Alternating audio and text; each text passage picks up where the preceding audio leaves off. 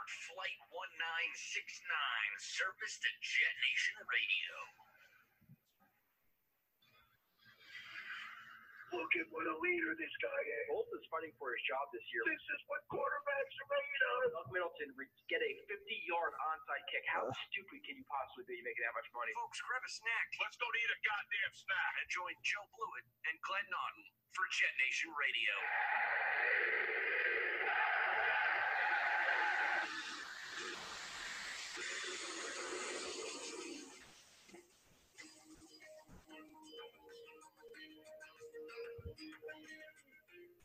And you are listening to another edition of JetNation Radio. This is the 9th edition of the watchable YouTube version.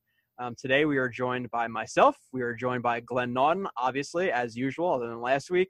And we are also joined by Scott from Play Like a Jet, who is a good friend of the podcast. And he's, Play Like a Jet from Turn on the Jets. We're good friends with that site as well. They do a great job over there. So he will be doing this show with us basically because I did not think Glenn was going to be able to call in as soon as he did.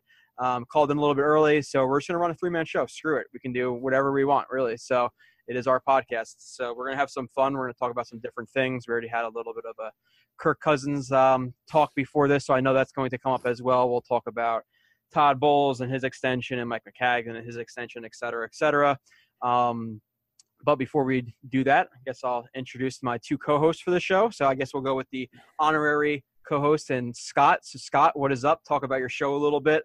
Like I said, Play Like a Jet. You're doing a Monday Night Miracle right now with Marcus Coleman. I think you just put out an episode, a couple hours ago, right? So promote yourself a little bit, my man.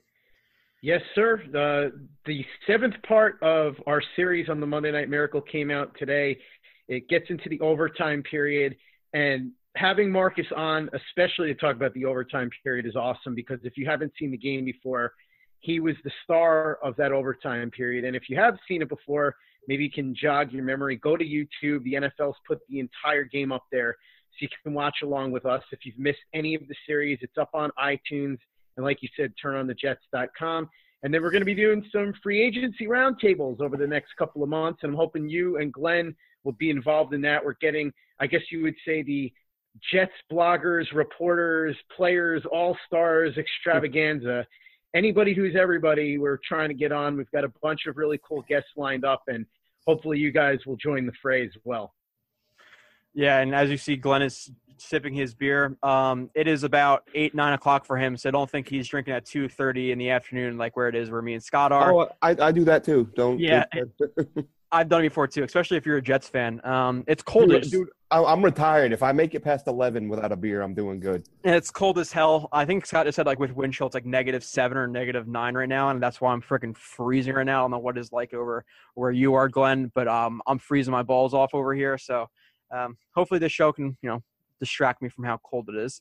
But on Twitter, Scott, you're just Play Like a Jet 1, right? All one word.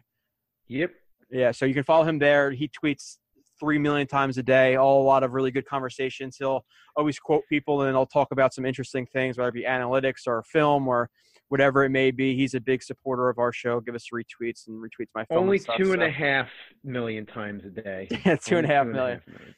So you can follow him at Play Like a Jet 1. You can follow Glenn at AceFan23. You can follow me at JoeRB31. Glenn, this week I did the obvious, the Patriots film review as usual. A little bit like last week, I was a little bit lazy where I only did 36 plays, which is -15 from the usual 50. And then I think the next week too, I'm going to come out with a Quincy Enunwa film review of his 2016 season to see what we're getting back in 2018. We'll talk about that on the show as well, but dude's impressive as hell. Glenn, anything on Twitter or articles you want anybody to know about?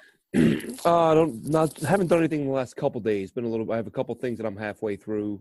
Again, just kind of looking at some free agency. I've always liked the idea of, and if you look back at the old Tannenbaum drafts when the Jets were pretty solid, he had a couple off seasons there where he did a really good job of plugging the top 2 or 3 needs in free agency. And this is a rare off season because as we'll get into later, the fact that you might have a guy like Kirk Cousins.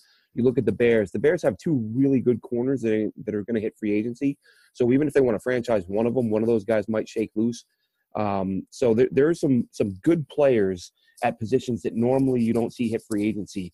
And as it turns out, that's that's where some of the Jets' biggest needs are. So I know we like to bitch about how this team doesn't catch a lot of breaks, but if they're aggressive enough this offseason, they're going to be able to take advantage of some really big opportunities. Cool. Yeah, so check that out. Like I said, AceFan23. You can find him on Twitter. He puts out a bunch of articles.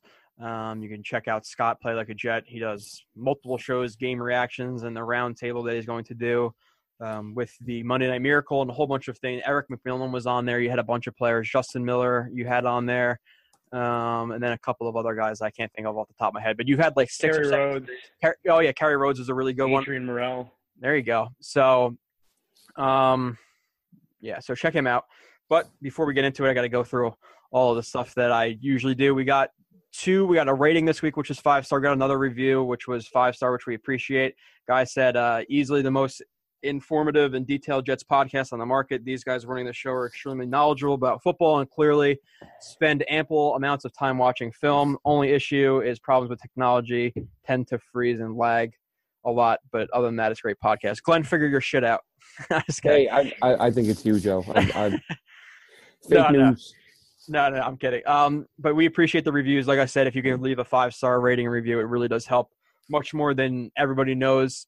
So please do that if you could, 5 stars, and tell us what we can improve on. Maybe we'll consider it. If it's a stupid recommendation, maybe we won't. But, you never hurts to try. So let's see what else. So I guess before we get into it, I got to do the sponsor too, Glenn. So let me just pull that up on my phone. I didn't have it prepared because, like I said, I've been a little bit lazy the last couple of weeks.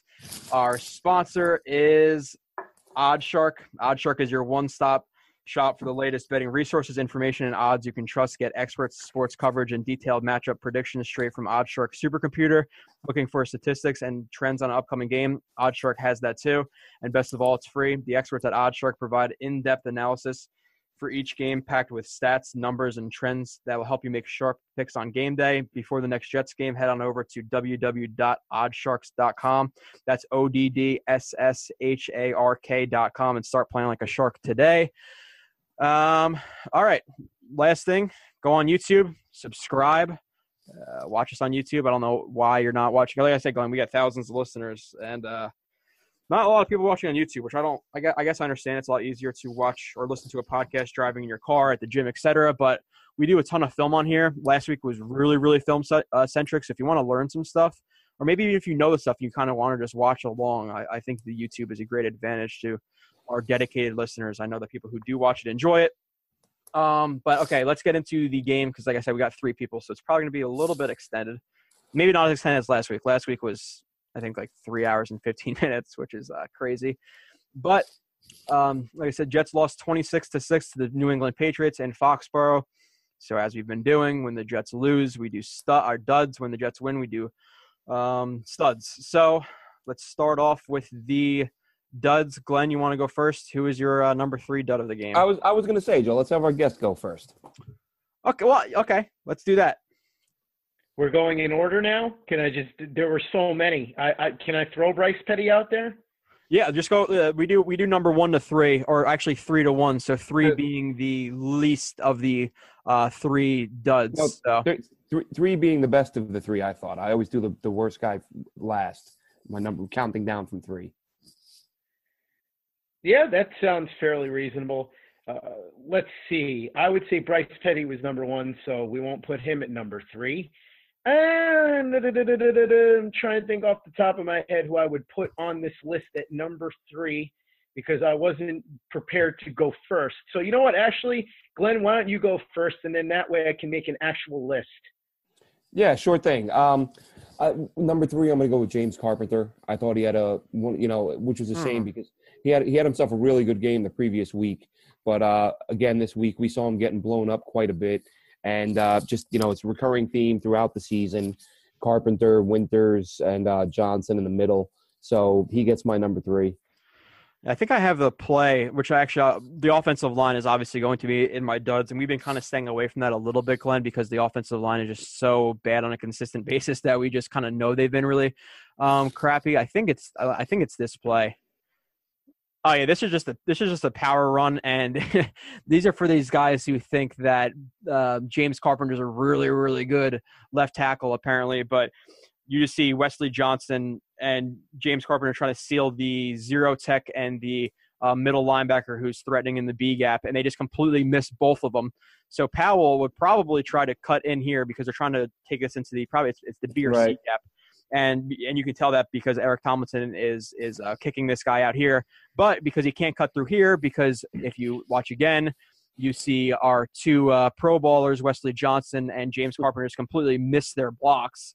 Powell has to bounce outside, which then goes for like 10 yards or whatever. But this is like a play that we bring up a lot, Glenn, where we talk about, Bilal Powell making yards for himself, and it's not really the offensive line blocking for him. And this is just another example of how bad James Carpenter is. He's a perfect angle on him and just completely misses them. So it's just reoccurring theme. I just wanted to, I guess I just bring that up for to point out your reference of how bad he played. So. Yeah, I mean, again, another rough game for him, and I didn't realize till today, just because I hadn't looked at it in a while. His cap number, he is very, very cuttable this offseason. I thought that it was a kind of an iffy situation, but it's a $2 million hit with a $4 million savings if they cut him loose. I know they don't need the cap space, but I think if they feel like they can get an upgrade, he might be gone. Yeah, Scott, what do you think about James Carpenter play this year? Because we've talked about it a lot on this show, and I know he's like Pro Football Focus is like 63rd ranked guard in the league, which we don't really refer to a lot. But I got it not in a heated debate. It wasn't even a debate because me and Kyle Smith both agree. But we talked about how people are saying this guy's a Pro Bowler, which I think is so far from the truth. Where this year he's a really bad starter to a good backup like play, and maybe he'll bounce back. But this year has just been terrible for James Carpenter. I saw not to interrupt, but to kind of play on that point, and you see how guys really do live on reputation, especially with the casual fan, and even some of the diehards too, the rabid fans. They kind of don't see it, but I did that. Every year they do that keep them or dump them in the Daily News. And the only reason I do those is because I want to see where the fan base is, because that you got to vote to see how people are voting, and I think it was like 73% of people said keep James Carpenter. And like 48% said keep Wesley Johnson. I was like, what the hell? Who's voting in this thing? I think I thought Wesley Johnson was going to be like, maybe it was supposed to be 4.8%, but I swear it said 48%. Yeah, I think Carpenter's been subpar this year. I think besides this year, though, he's been pretty solid since they've signed him. Absolutely. So that's why I could see cutting him if they feel like they have somebody better. But I feel like if they plug in a better center, because Wesley Johnson was horrible. He's one of the worst centers in the league this year. I think if they plug in a better center there, it would be worth keeping Carpenter around to see if he bounces back, because even though it's not a huge cap hit if they cut him, he also isn't due a lot of money this upcoming year. And if he can get back to his former form and be a solid starting guard, it would be worth having him. So I probably would hang on to him. But, yeah, Wesley Johnson's embarrassing. And yeah, I agree. He's lived off reputation this year. And you guys both know this. Joe, you study the film extensively, so you know this more so than most, especially with offensive linemen and defensive linemen who aren't sack artists. Guys live off of reputations, because if you're a casual fan, you're not sitting there and studying what each guy did on a specific block or what happened on a specific play or, which guy the running back ran behind in a lot of cases. You just know, okay, this guy has a reputation for being good. And unless you specifically see him getting beat a lot, you just think, okay, well, James Carpenter was good the last 2 years, so he's probably good again. I'm not hearing that he's bad. So I think there's a lot of that's going on with him. With Winters, obviously, we later found out that he'd been hurt pretty much the whole year and been kind of playing with all kinds of injuries. So maybe he bounces back as well. But I think that's a lot of what happened with Carpenter. Like you said, Glenn, he was living on reputation. And I think that the center position, the fact that we went from Wesley Johnson being there for a couple of games and playing okay to being there the full year and being horrible, probably impacted him a decent amount. So I'd be curious to see if he bounces back, if they add a center who's better. I think as far as me with duds, the secondary gets a few of those this time around, and I think that one of them's got to be Justin Burris. I think now, at best, you could say he's a rotational piece that comes off of the bench. Any thought of him ever being any kind of starter in the league has got to be gone. He did not play well on Sunday. Saw him get beat like a drum a couple of times. And, listen, as much as we bagged on Darryl Roberts and how he's not that good either, he's better than Burris. I mean, it's not saying a lot. So the fact that you can't even play better than Darryl Roberts, to me, shows that, again, maybe he's a fourth or fifth cornerback, but they're going to have to upgrade in the offseason. Yeah, I have a play of him somewhere, Burris. It might be keyed up somewhere in here. Maybe I'll bring it up later and I'll show everybody. But yeah, there's just a time where I think it's a power run to the right, and Burris just takes a terrible angle in the open field again, which he does a lot. Especially if he's going head on with guys, he definitely takes terrible angles. Like now, if he's coming from the side in pursuit or something like that, yeah, he might make a tackle like he did twice last week on, I think it's like a swing pass in the screen. But when he's coming head on head with a guy, he's really, really bad in the open field. And we've seen at least maybe 4 or 5 big plays allowed by Justin Burris when he's in the game, just people running right at him because they know he can't tackle or he just takes terrible angles. So I definitely agree with him being in your duds list. And my number 3 is Darren Lee, actually, and we haven't brought him up we haven't brought him up too much this year. We did a lot early on. Yeah, but say minus the beginning of the year, like the last couple of, I would say like the middle part of the season, he was playing actually pretty solidly. We're like, okay, well maybe this guy can be a relatively solid contributor for the Jets, going forward. And now the last couple of games, he's really fell back down towards earth where he was in the beginning of the season, even in his rookie year. And I think I labeled this clueless. I don't even realize. I always forget that I like label it. People can see it when I do the show. Did I put it up on the screen? Yeah, I did. Okay. Yeah. Sometimes the green thing doesn't go around it, which is weird. But this is just a mixture of man and zone, and you actually see Marcus May take an angle too far to the outside, and Amendola is just a quick hitch. And Lee is on Gronkowski and man, and you can just see him just run right by. Like he has no idea, and then which obviously leads to him taking a bad angle and being in bad position to tackle Amendola. But like from this point when he catches the ball, like what is Lee doing? Does anybody know? He's just like galloping around. He's like, oh shit, he's about to run by me. Like it looks like he's so fixated on Gronk, he's not watching what's going on in the football game. Yeah, so it's just like, and this happens a lot where his awareness is just really, really bad, where he'll lock into a quarterback in zone coverage, get taken out of his zone by getting manipulated by the quarterback's eyes, things like that, instead of being aware of who's coming in and out of his zones, where he's just not a very instinctful football player, where any good football player is going to notice, okay, this guy who is right in my peripheral vision to the right has the football, maybe I should try to tackle him, but I put him on as my number 3. I think he only had like 2 tackles, which I'm not going to go by tackles altogether, but there was a couple times in this game where he just made some terrible plays, and this was one of them. And the only thing, watching that a few times, sometimes it's all about relativity and what from their perspective.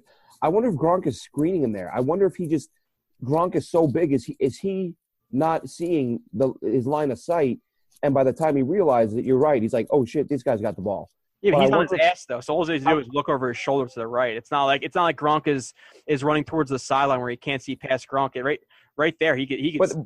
But that's what I mean. You would think he could, and the ball's already been thrown. So if the ball is thrown when he's screened, like he's looking that way right now. I don't like what I'm saying. Yeah, I mean it looks that way, but I'm big on trying to figure out what they're seeing. Like you're the excuse maker, Glenn. That's what you are. No. I'm the guy that understands that things look different from different angles. Yeah. But either way, it's a lackadaisical effort, and he's got to do better than that. It's not a good play, but I look at the worst of plays and say, what the hell? How does this happen? So I look at that and say the only thing I can see as to why he was completely clueless as to what was going on is he able to see it from that angle with him and Gronk, with Gronk between him and the ball, and obviously he sees it and then makes a move, but it's still a bad play. Yeah, and this is I'll just bring up another one, and this is actually just of last week, just to point out, because like I said, I was a little bit lazy this week. I'll admit it, but this is another one where we talked about me and Kyle last week, where he's in a hook zone right here, which is an intermediate zone, and you can see him, like I said before, just staring at the quarterback, and there's a guy. I think it's just an in, or it's just a crossing route. I forget exactly what it was on the bird's eye, but he's so distracted by Phillip Rivers, has no idea who's coming in and out of his zones. Just let's what was that? Is that Gordon? I don't know. I can't see the 8. Lets him catch the ball in front of him, etc. We see this a lot in zones with him. He's just really unaware. But let's move on. I don't He want to doesn't spend. have great instincts. That's kind No. of the big problem. No, He's a and great athlete, but he doesn't have great football instincts. Yeah, And as we've said a couple times, with him being still fairly new to the position, you hope that develops over time, but it doesn't. He has some good games, but then he has some where it looks like he hasn't made any improvement. yeah. Okay, so Glenn, let's move on. We'll go to your number 2 first. My number 2 guy that was already mentioned, Justin Burris. Okay. Saying earlier that he'll probably never be a regular corner. I agree with that. I think that one thing they should look at is I know when he was drafted and when he played in college, he did play a little bit of safety. And I wonder if they maybe look at a move there, because really, as bad as he's been at corner, I don't know how you really keep him on the roster, other than the fact that if you just live with the fact that you're going to have depth guys who aren't starter quality, but unless you can move him, then I don't see an alternative. Yeah. So for my number 2, Scott, you have a number 2. You kind of just had like a freelance list, which is completely fine. Obviously, I don't know if you have like a specific number 2 or not. Sure. I'll save Bryce Petty for number 1 because he deserves it. But number 2, and I realize he was hurt, and the fact that he was playing hurt, even though he was an impending free agent, so I give him credit for that. But he still played poorly. Morris Claiborne, I didn't think did very well on Sunday. And I think that overall he's been a huge disappointment down the stretch. I thought he played very well out of the gate the first few games of the season, but then I don't know if it was injuries or he just kind of fell off a cliff. The second half of the year, he was really, really bad. I thought overall he got beat a lot. If memory serves, it was Cooks who was doing the damage on him. And it's funny because he did a great job on Cooks the first time in the first game at home. And then this game, he just kind of was lost again. I realized that there's a built-in excuse there because he was injured, but it was sad to watch. I think if the Jets, and we'll talk about off-season stuff later, I guess, but if the Jets are going to bring him back maybe on another one-year deal, it can't be to do what he did this year, which was to be the number 1 corner. If you bring him back, he's got to be that number 2 guy, and you need to spend some money on a real number 1 because clearly down the stretch we saw he faded, and in that game against the Patriots, he looked really weak. Yeah, he wasn't even on my list either, but he probably deserved it, honestly, then I think about it, because he got beat on that mesh concept where he let Cooks have the inside, and then he beat him, and then he did like that Kyle Wilson famous thing where the quarterback just made a bad play, and then he gave like the, like no fly zone thing, like, crossing his arms, celebrating. He also got beat by Cooks again up the left sideline where Cooks actually, he was actually on him, and he had a slight stutter step in the middle of his route, which beat Morris Claiborne, and Cooks had him by like 1.5 yards, 2 yards, and Brady just underthrew the ball. And it's pretty evident to me too that Brady is not the same quarterback that he used to be, especially in this game, like watching every single one of his snaps. He misses some throws now, and maybe that's the cold, and it probably is a little bit of the cold, but I don't think he's the same quarterback that he used to be. I think that's pretty fair to say.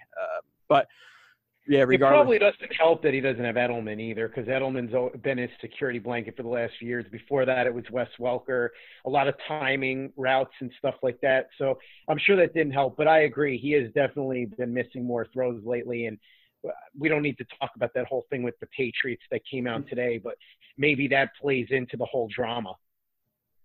Yeah, I didn't even read that. I saw like a big long article, and I had some stuff to do, so I didn't even read what happened with that. But I don't really. Yeah, I wouldn't bother with it, to be honest with you. The vast majority of it is stuff we pretty much already knew. Yeah, and so my number 2 is Petty, 19 for 36, 232 yards, 27.7 QBR. And I'm not going to bring up like 5 or 6 plays like I did the first couple of weeks he was starting, but I'll just let it run through, I guess. But here he just misses an out route to Sterling, who actually I'm not going to let it play, sorry. He creates some separation on whoever this – I don't know who – if anybody can see that number, but it's most likely a safety. Creates some separation. If this ball was thrown to the outside right here, he can catch it and maybe even run in for a touchdown. And I understand that Petty was pressured a little bit because Ajalana couldn't hold his block, so he's pushing into him. So he had to rush his throw. But if he puts it on the outside, it's like I said, a catch or maybe even a touchdown. But what does he do? He misses them behind where the defensive backs actually picked the ball. He just dropped an interception. And again, we see the poor footwork regardless if he's getting pressured or not. You see that. And this is something that we've noticed a lot, Glenn. And Scott, I know you look at the film reviews I do and you listen to the show. Where's his foot pointed? You're supposed to have your foot pointed to where you want the ball to go. His foot's pointed towards the sideline. His plant foot's not strong where it slides back. You'd never want your plant foot to slide anywhere, especially when you're stepping through the throw. And maybe he can't even step through the throw completely because of the pressure. But still, you don't want your plant foot to slide. And even if it's a 15-yard throw on an out, this is an easy throw for an NFL quarterback, and he misses it completely where it should have been an interception. So Petty's he's been really, really bad, where somebody commented, I think the other day, or I was telling you, Scott, before, where somebody's like, oh, well, this throw that I'll bring up later is a dig, and it's a really nice throw. He's an NFL quarterback, but it's about consistently doing it, and he's extremely inconsistent, where he might make 2-3 good plays a game, but then there's, 15 other ones where he looks like he should be a third string, on a team. So, Glenn, thoughts on Petty this game?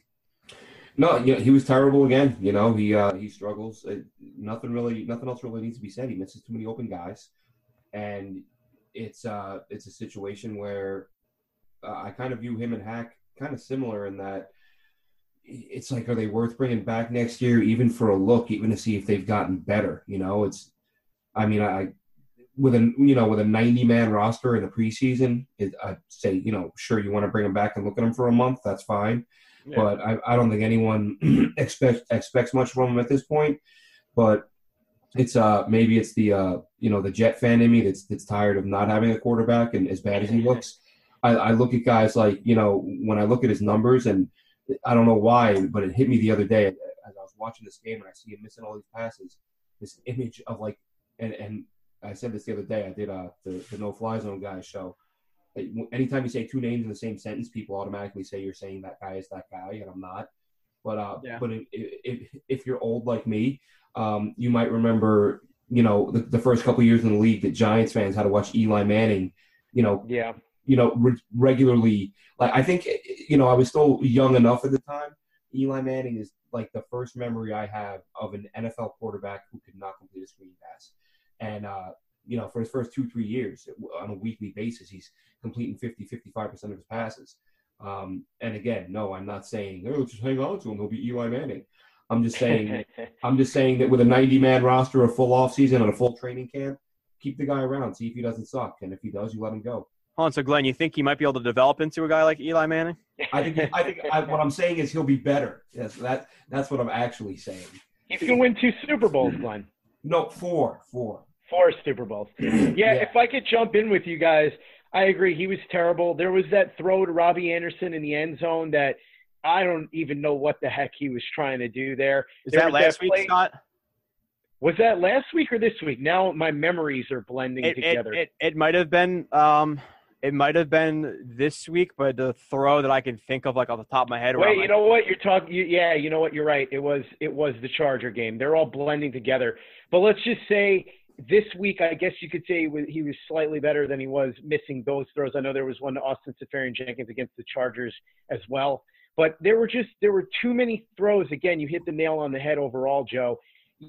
There was that one throw that I know that, and I'm trying to remember who it was to, that you pulled up. It was a nice deep throw that he had. And you could look at that and say, okay, here's why this guy got to the NFL. Here's why he was successful at Baylor.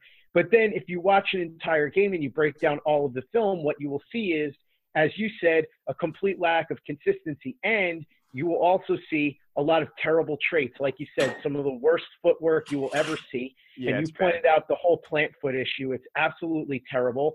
And you'll see a guy who struggles to complete many different varieties of passes. The truth of the matter is, really, Bryce Petty has a pretty deep ball and a strong arm. And other than that, he doesn't have much in his arsenal. And when they drafted him, they kind of knew it. There were some things. I was talking to Mark Schofield on the post-game podcast after the Patriot game, and what he said was when he came out of Baylor, he thought it was a reliable, or I shouldn't say reliable, but a reasonable pick because of the fact that here's a guy that had a big arm, he had some athleticism, and there was something that if you had the right coaching, maybe you could coach him up into something. So if you pick him in the 4th round or whatever, fine.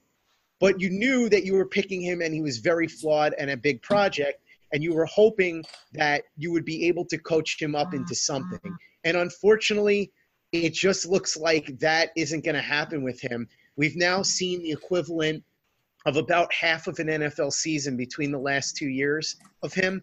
And I can't imagine this guy being an NFL-level quarterback beyond maybe a number 3 or something like that. I don't think he'll ever develop into a reliable backup. So even if he throws a nice deep ball here and there, and Joe, we were talking about this, and Glenn, we'll talk more about this when we get into the whole Kirk Cousins thing, but it's kind of what you want to see, right? If you want to see the positives, you can put together a highlight tape of Bryce Petty with a handful of throws and go, look what he can do. But if you look at it in the totality, you're going to see that overall there's way more bad than good there, even if there are some positive traits. You know what really worries me, and I hate, not to get too much into the coaching at this point, but Petty wasn't good last year, but he was better than this. Like he completed a higher percentage of his passes. We saw some plays where he was going through reads, making throws on the run. I feel like I'm watching him this year, and he looks even worse. It's like, well, he did have Marshall and Enunwa last year. Do you think that's part of it? Well, Marshall was terrible, and that kind of became a story. If you think back, like he hardly ever targeted Marshall, and that's true. That one of the criticisms of Petty, and I had this from a couple of people, is that I think it was an insane number, like 40-some% of his passes went to Robbie Anderson. He chucked his Robbie Anderson. And it was like, and it was like, if this guy doesn't learn to spread the ball around, he's not going to be any good. Well, this year he's spreading the ball around, but he's way off target, even more so than last year. How bad does Hackenberg have to be, by the way? That as bad as Petty was, he couldn't even get – what was amazing? It's funny. During the game at TOJ, we were all group texting, and we're like, okay, when's Hackenberg coming in? Oh, he's coming in the second half. All right, he's coming in the fourth quarter. All right, he's coming in for the last 3 minutes. He never came in at all. And it's amazing because the game was long over at 26-6, and there's, 3 minutes left, and Hackenberg still can't get in the game.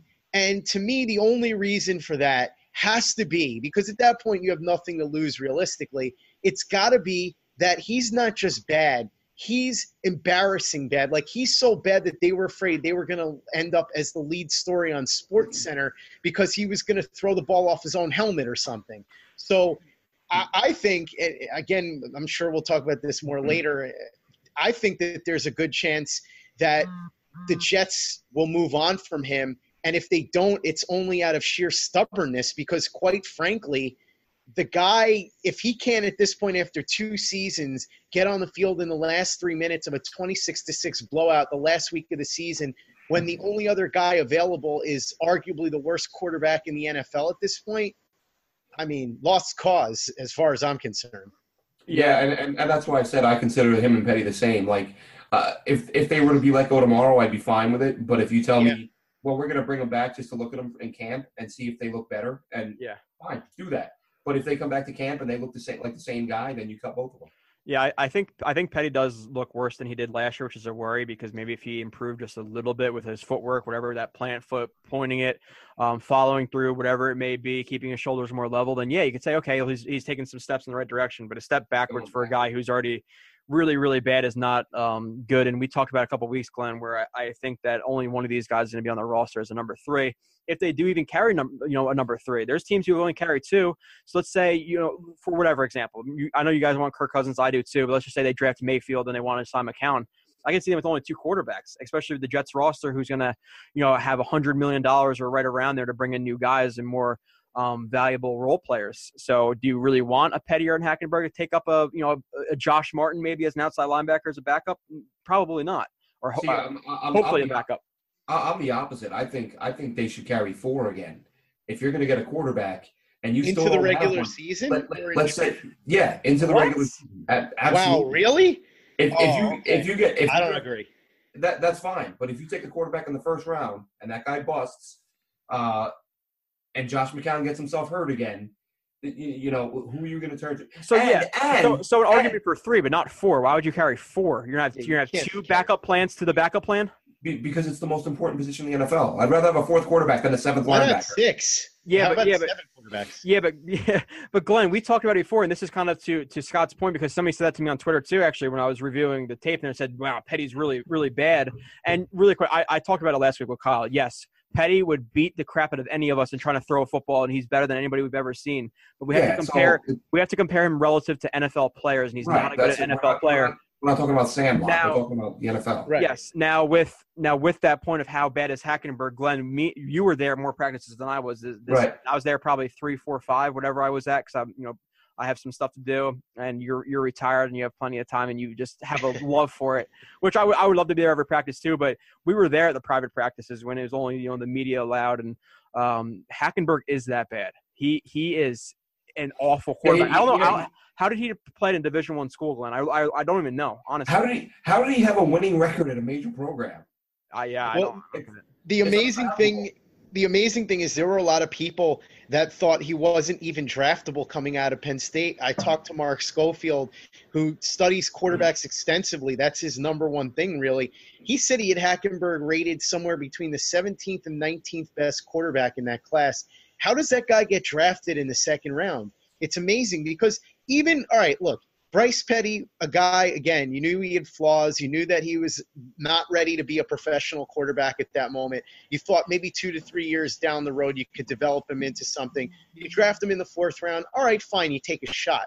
But the second round, you can't draft a guy like that in the second round who's a complete reclamation project, who you say, all right, he's got the size and maybe he's got the arm, and he's a nice kid or something, but that's all he has. You can't pick a guy like that in the second round. You do that too many times, and you're never going to work in the NFL again. Well, two things with that. That's why when I hear people say, "Oh, that the Jets should go after Josh Allen," I'm like, can they afford another project who completes 50% of his passes? That'll get you fired. I would lose it. The thing with Hackenberg that obviously none of us will be able to find out. I can't help but wonder how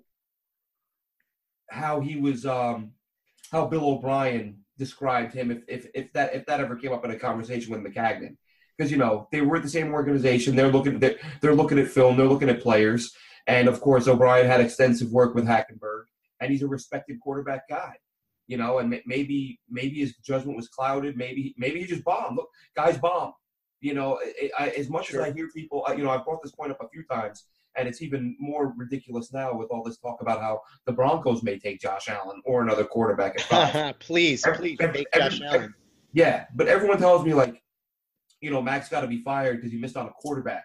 And I'm like, if you look at Ozzie Newsome drafted 9 quarterbacks before he got a good one. John Elway, this might be. When did he get a good one? When he got Flacco, who won him 2 Super Bowls. I guess that he won 2 Super Bowls. Yeah, Flacco's got 2 Super Bowls. And if you look at his numbers in the postseason. Did I miss one? Joe, can you correct me if I'm wrong here? Flacco won 2 Super Bowls. He won the one in 2012 or whatever it was. When was the other one? I thought, did he not win a second one? Am I wrong on that? No, he only won one. He only won one. Ray Lewis last year. Even still, even if it's one, if you look at, I don't really think he's all that good. I think he's an average quarterback. But anyway, continue. But again, he's had some average seasons. But if you look at his first 1 or 2 postseasons, he was terrible. But since that time, he's been a very good postseason quarterback. Should have been to another Super Bowl if he didn't have a drop pass against the Pats in New England. But basically, this is my point. Everyone's telling me Ozzie Newsome's the most brilliant GM in the NFL, but Mike Maccagnan should be fired because he missed on 2 quarterbacks. And Ozzie Newsome missed on 9, and John Elway's about to take his 3rd quarterback in the top 2 rounds in 5 years, and he's another genius. It's not Madden. You don't just draft a quarterback and buy attributes, and he's awesome. It's hard to do. Right. Any coach really. We talk about how quarterbacks are currency. If Bill Belichick was as good as bright as everyone says, he would take 3 elite quarterbacks every draft and just deal away first-round picks. It ain't easy. And John Elway's a Hall of Fame quarterback, and he has a hard time identifying a good quarterback. What does that tell you? Yeah, for sure. I mean, it's the toughest position. And, Joe, you study film, so you know this better than most. It's the toughest position by far to figure out who's going to be good and who's going to be bad. There's so many guys that get drafted in the first round and bust. And there are occasionally guys that get picked in the mid-rounds like Kirk Cousins who end up being pretty good. Russell Wilson, exact. Tom Brady, or even a guy like Tony Romo or Kurt Warner who doesn't even get signed. Yeah, Romo's undrafted. Get drafted. Yeah, exactly. They didn't even get drafted. I think the thing with Maccagnan is, Ozzie Newsome and John Elway missed on quarterbacks, and obviously you're going to miss on some, but they have more leeway because of the fact that obviously John Elway, not only a legendary player, but a legendary executive as well, now bringing a Super Bowl to the Broncos, being able to recruit Peyton Manning, which was huge. That's what I mean. That's what I mean. He won a Super Bowl because Peyton Manning fell in his lap. Right. But I'm saying the reason why Maccagnan – if Kirk Cousins falls in Maccagnan's lap this offseason, this time next year, Maccagnan's going to be a genius. Oh, yeah. No, listen, I'm not disagreeing with that. I'm just saying the reason that Maccagnan is getting all this crap, whereas Ozzie Newsome and John Elway don't, is because Elway and Newsome have track records. I mean, Newsome can point to his resume and say, I drafted this guy, this guy, this guy, this guy, this guy, this guy. I know you guys do more of a film-intensive show, but you guys also know that as, 3 drafts in, Maccagnan's had kind of a shaky draft record. Now, don't get me wrong. Scott, you froze up a little bit. I don't know if. Yeah, he looks like he's muted. I don't know if it's because he's frozen. No, he just. Oh, he's frozen. Yeah, he's frozen. But just in unmute. So he doesn't get as much leeway. Glenn, not Glenn. Scott, you were just muted for like the last couple of seconds. 15 seconds. Whose phone is that? It's okay. He's muted again. We'll try to get him. Okay. Hold on. There he is. Okay, now he's back. I'm on my phone talking to you guys, so whenever somebody tries to call in, it mutes me, apparently. Gotcha. Sorry about that, gentlemen. Yeah, you were only down for about 10, 15 seconds. Okay, so just to finish my point, all I was saying is that those guys have resumes that they can point to. With Maccagnan, he's got a bit of a shaky draft record over the first 3 years. Now, to be fair, it's only been 3 years, so we don't know. Some of these guys may turn into something. Joe, I know that you're way more down on Brandon Shell than most people are, but if he turns into a solid right tackle, then that's a win in the Maccagnan column because they picked him in the 5th round. I guess you could really say 4th round because they used the 4th rounder to move up and go get him. If Burris eventually turns into something, I don't think he will. But I'm just saying guys like that, it's a little early. You might have a chance for them to be decent. But so far the returns are not looking great. So if people criticize him, it's because he hasn't had a lot of quality players come through yet. You've got Leonard Williams. You've got Jamal Adams. Both of those guys were picked 6th overall. If they don't come through for you, or if you miss on both of those guys, you really don't belong as a general manager. And beyond that, I mean, Marcus May looks good. Like I said, maybe Brandon Shell turns into a decent right tackle, but there just aren't a lot of great draft picks or even good draft picks that he's had that we can track yet. Robbie. He frozen again. Yeah, he froze again. Scott, I don't know if you can hear us. I would try to just call back in. But yeah, I think just in general terms, yeah, I think Maccagnan has been shaky at the draft at best, and we've said that before, Glenn, too, where we agree with that. Where you have Robbie Anderson, and you have Jordan Jenkins, who's I think he can be a solid, strong side linebacker type of guy. There is Scott. You froze up again. I'm just gonna take it over. I know. Sorry about that. Sorry about that, but you get what I'm saying, so go ahead. Yeah. So I was just saying, he's had a shaky draft record at best. Obviously, you have people blame Devin Smith. Devin Smith was injuries. He didn't have a lot of injuries at Ohio State. Hackenberg, I think, is by far his worst move of his that and the Mo Wilkerson move. But Mo Wilkerson's kind of like looking back on it, where everybody or a good amount of the fan base wanted him to sign Wilkerson. He didn't show any signs of really. I guess then again, he kind of did show signs of not. We didn't know that. They know. Yeah, so they know. So maybe that is a little bit more shaky. I think Hackenberg in terms of the draft and maybe just in general is probably his worst move. So he's been shaky. Robbie Anderson, Jordan Jenkins, Brandon Shell, who I think maybe could be a okay right tackle. I don't personally think so. I'm like Scott said, I'm not too high on him. But yeah, I think the best of Mac's move has been in free agency and some trades and things like that. You look at Coney Ely and some of those guys that he's signed, but. I think I think it depends too on what your expectations are in the draft. I've read a lot of articles and a few books that I've read from executives, and they view it as if you can get 3 starters in a draft, you did all right. Like you're not going to go 7 for 7. Like nobody goes 7 for 7. And of course Mac didn't get. The first draft was he got 2 guys in there who showed they could play in the league a little bit. Well, one that can play damn well, and Leonard Williams. We talked this year about how surprised we were that Deion Simon didn't make the roster. I feel like if he doesn't hang around with the Jets, he can be a rotational guy, spot starter type player. That's a 6th, 7th rounder. As far as injuries go, quite a few injuries to this year's cast. And we say all the time, you got to give a draft class 3 years to do a fair evaluation. And as of right now, he's got one draft class that's got 3 years behind it. And it hasn't gone well. Malden's been injured, and he wasn't very good last year. Deion Simon's a practice squad guy. Leonard Williams, obviously, is Leonard Williams. So you have 3 guys technically on the roster, but it looks like you only got one good player out of the group. But then the second-year group looks better than the first-year group, and the third-year group looks better than the second-year group. So this isn't a John Idzik situation where you're picking 19 guys and you got one football player out of the group. No, and we'll get into his contract extension a little bit. It's not like he's going to be here forever. The Jets can get rid of both of Bowles and Maccagnan next year if they really wanted to. And that's why we've been me and you, Glenn, I think in general, we've been just kind of okay with Maccagnan. We don't think he's a superstar. We don't think he's terrible. We're kind of shaky on him. Let's see what he does in the next couple of years, how his draft picks develop. But if he doesn't get a quarterback this year, you got to fire him. Like that's why I've been saying all along. I've been saying on the show all year, people that get on me, oh my God, I can't believe you're happy we won a game. You should be in for the tank. And I was like, I don't care if they win 1 game or 9 games or 7 games, and I don't care what it takes to make it happen. Mike Maccagnan's got to get a quarterback. So the way I root, the way I root, believe it or not, does not impact the team on the field. Right. I'm going to be happy when they win, and when they got to the 3rd win, everybody was flipping out. I was like, this isn't win number 9, it's win number 3. They still might not win more than 5 or 6. They ended up with 5. And they're still in a fine position to make a move for a quarterback. And I hear people that are you literally still have people bawling and crying their eyes out over taking 2 safeties last year. And I'm like, both the guys can play. And these tired old jokes about, oh, I wonder which safety he's going to take in the first round this year. These people, they're getting a quarterback, whether it's free agency or the draft. They are 1,000,000% getting a quarterback. If they don't, Maccagnan's got to be out on his ass. And I like the guy. I like him, but he's got to be fired.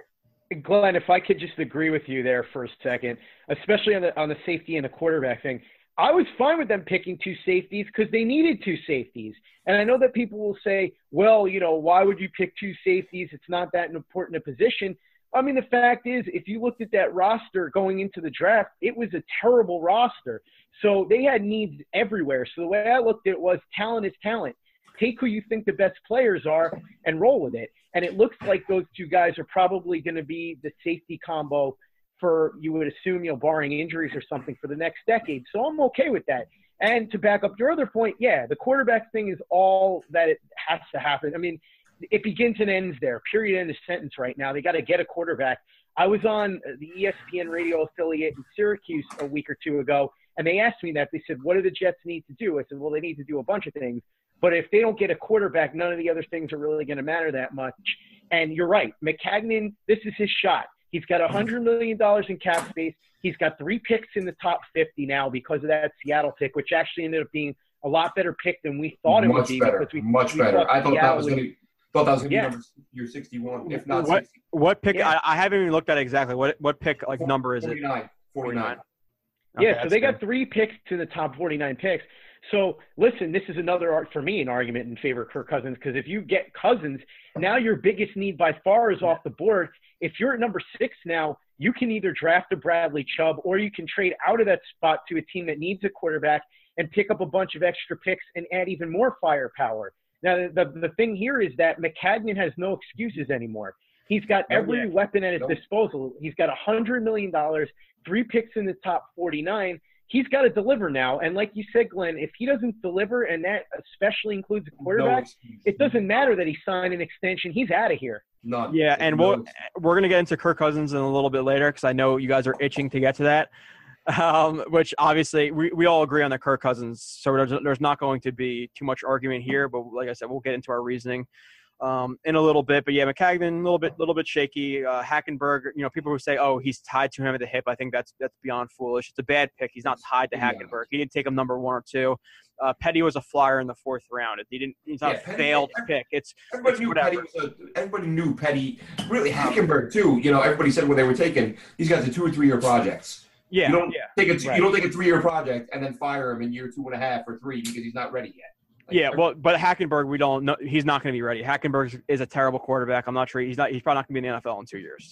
Honestly, he's that bad. Yeah. I agree. Because regardless if he can develop 2-year project, you want to see him at least develop something. Like we went to practice and he can't. If we're playing catch, like me, you, and Scott are in a triangle at freaking a Jets game from 10 yards away from one another, he's like bouncing every other pass. Like he's that bad.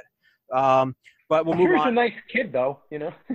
That I don't care. He could be an asshole. Like Baker Mayfield might be an asshole, but if he's leading the Jets to the playoffs, I know. I'm just joking. No, how many reports we heard about what a nice guy he is. Yeah, nice smile. Big, tall, good-looking white kid. Yeah, he's going to be a great quarterback, but he sucks. Yeah. So and in terms of the quarterback thing, really quickly with McCagnon, yeah, if he doesn't walk out of free agency with at minimum Kirk Cousins, maybe a Tyrod Taylor where you guys stand on him. I know you guys both like him, and we'd be okay with that, and maybe draft a quarterback in the first or second round as well. Maybe an Alex Smith. We're not going to talk about that all now, but regardless, like you said, Glenn, he's 31 years old and is still pretty solid quarterback. So, but we'll see if he doesn't. Smith? Yeah, if he doesn't walk out, 34. Is he 34? Yeah, pretty sure he's 34. I think he's like 31 or 32. I'll look it up. Go ahead, keep talking. I think he's 31 or 32. But regardless, if you don't walk out with either a first-round quarterback who has a lot of hope or a bigger-time free agent quarterback who's going to cost a decent amount of money, it's a failed offseason, and he's probably going to be fired because if you walk into next year with Josh McCown and a third-round rookie, it's just not going to work out. Alex Smith actually is 33, so he'll probably be 34 next season. That's okay. So I thought he was like 30, 31. Yeah, so I'm going to cancel out Alex Smith then. I don't want Alex Smith. But regardless, I want a guy who's Kirk Cousins is 29, Tyrod Taylor isn't old either. So if you walk out with one of those guys, Kirk Cousins or Tyrod or Mayfield or if you like Jackson or Rosen or whoever it may be, I'm fine with that. But you know what, Joe, with Alex Smith, that is discouraging that he's 33. But if he's 33 and you can get him to sign a 3-year deal and take a quarterback in the first round, I'd be fine with that. But you're going to have to trade for him though. Right, exactly. It's going to depend on, are the Chiefs going to be realistic if they're looking to move him? Because you can't give much. Part of me thought, and again, this is when I thought he was 30, 31. I would have given up a couple second rounders to get it because I thought he gives you 6 years, 7 years. But at 33, he'd give you 3-4 years. That's not worth it. Yeah, no. If you draft a quarterback in the first or second, you want him to start for a year or two and develop them behind him. Then maybe I could see that. But let's move on. I don't want to talk about quarterbacks for an hour. Number one dud for me is the offensive line. I'm bringing up a couple plays because like I said, we have 3 people and we are. I kind of do want to move this fast, where I don't want it to be as film centric as the last show because, like I said, we're talking about some more topics. But this is just another play, just terrible. This is an inside zone running play, inside zone split. Sorry. And Wesley Johnson just absolutely no awareness. Like we've said before, Glenn, how does he expect Dozier to get leverage on this one technique? He's not going to be able to, especially when the run is going to the left. So Wesley Johnson just leaves Dozier on an island, and then 93 makes a tackle where what is that? That's McGuire. Sorry, McGuire takes like a loss of whatever it is, 4 or 5 yards. But it's because Wesley Johnson has no awareness to help Dozier on the combo block. So that's just a bad play from the offensive line where the running back has absolutely no chance. Poor Dakota Dozier. No, Dozier has been playing not too well either, Glenn. I know you're a big Dozier guy, but he looks pretty bad. He was bad this week. He really was. Yeah. Is this the same? This is another zone running play, and this is Wesley Johnson again. And this is where you could say, okay, well, he doesn't help the offensive line in their rankings and et cetera. This is just more on him. This isn't James Carpenter or anything like that. But here, just another zone running play. He's trying to help Carpenter get leverage on number 94, who is the 2 technique. And he comes off the combo block way too late. And look, a linebacker runs right into the backfield and then tackles. I think that's is it Powell? Yeah, Powell in the backfield. So, and the number of Jet fans I've heard this year say our running backs suck. I'm like, really? Like the running backs are the problem? Look at this. Like what is Powell supposed to do here? Oh my God, he didn't even score a touchdown on this play. He sucks. These running back, these offensive linemen have inside leverage on the defensive linemen and the linebackers like they're supposed to have because Powell is supposed to cut through this gap. I'm not sure what the gap is. It's the B gap, but he has no chance to cut through the B gap because Wesley Johnson has no awareness and just lets the linebacker shoot through the backside A gap into the backfield. So it's just so beyond bad. But Scott, any thoughts while I pull up the next one, and we'll move on to some other topics? I think Bilal Powell is pretty good, and he showed it again when he gets opportunities. I don't think that he's the Le'Veon Bell, 25, 30 carry a game guy, but I think in spurts he's shown that he can be a solid weapon. I think he's one of the better offensive players on the team when given opportunities. I thought he was underused again a lot this year. Look at that hold. Yeah, and this is another one too. I think I forget I think this was a spacing concept, which is usually just a flat route from the running back or the Y, and then 2 hitch routes or snag routes. Wesley Johnson says this is a clothesline concept. Yeah, no, watch, and he holds him, which is bad. It's not even called in that play, which he did that like 3 or 4 times this game. It wasn't called. But look at Ajalana, and I will defend Petty here. Nobody was open here at all. Yeah, that's what I was just about to say with the offensive line, as I was saying with Powell.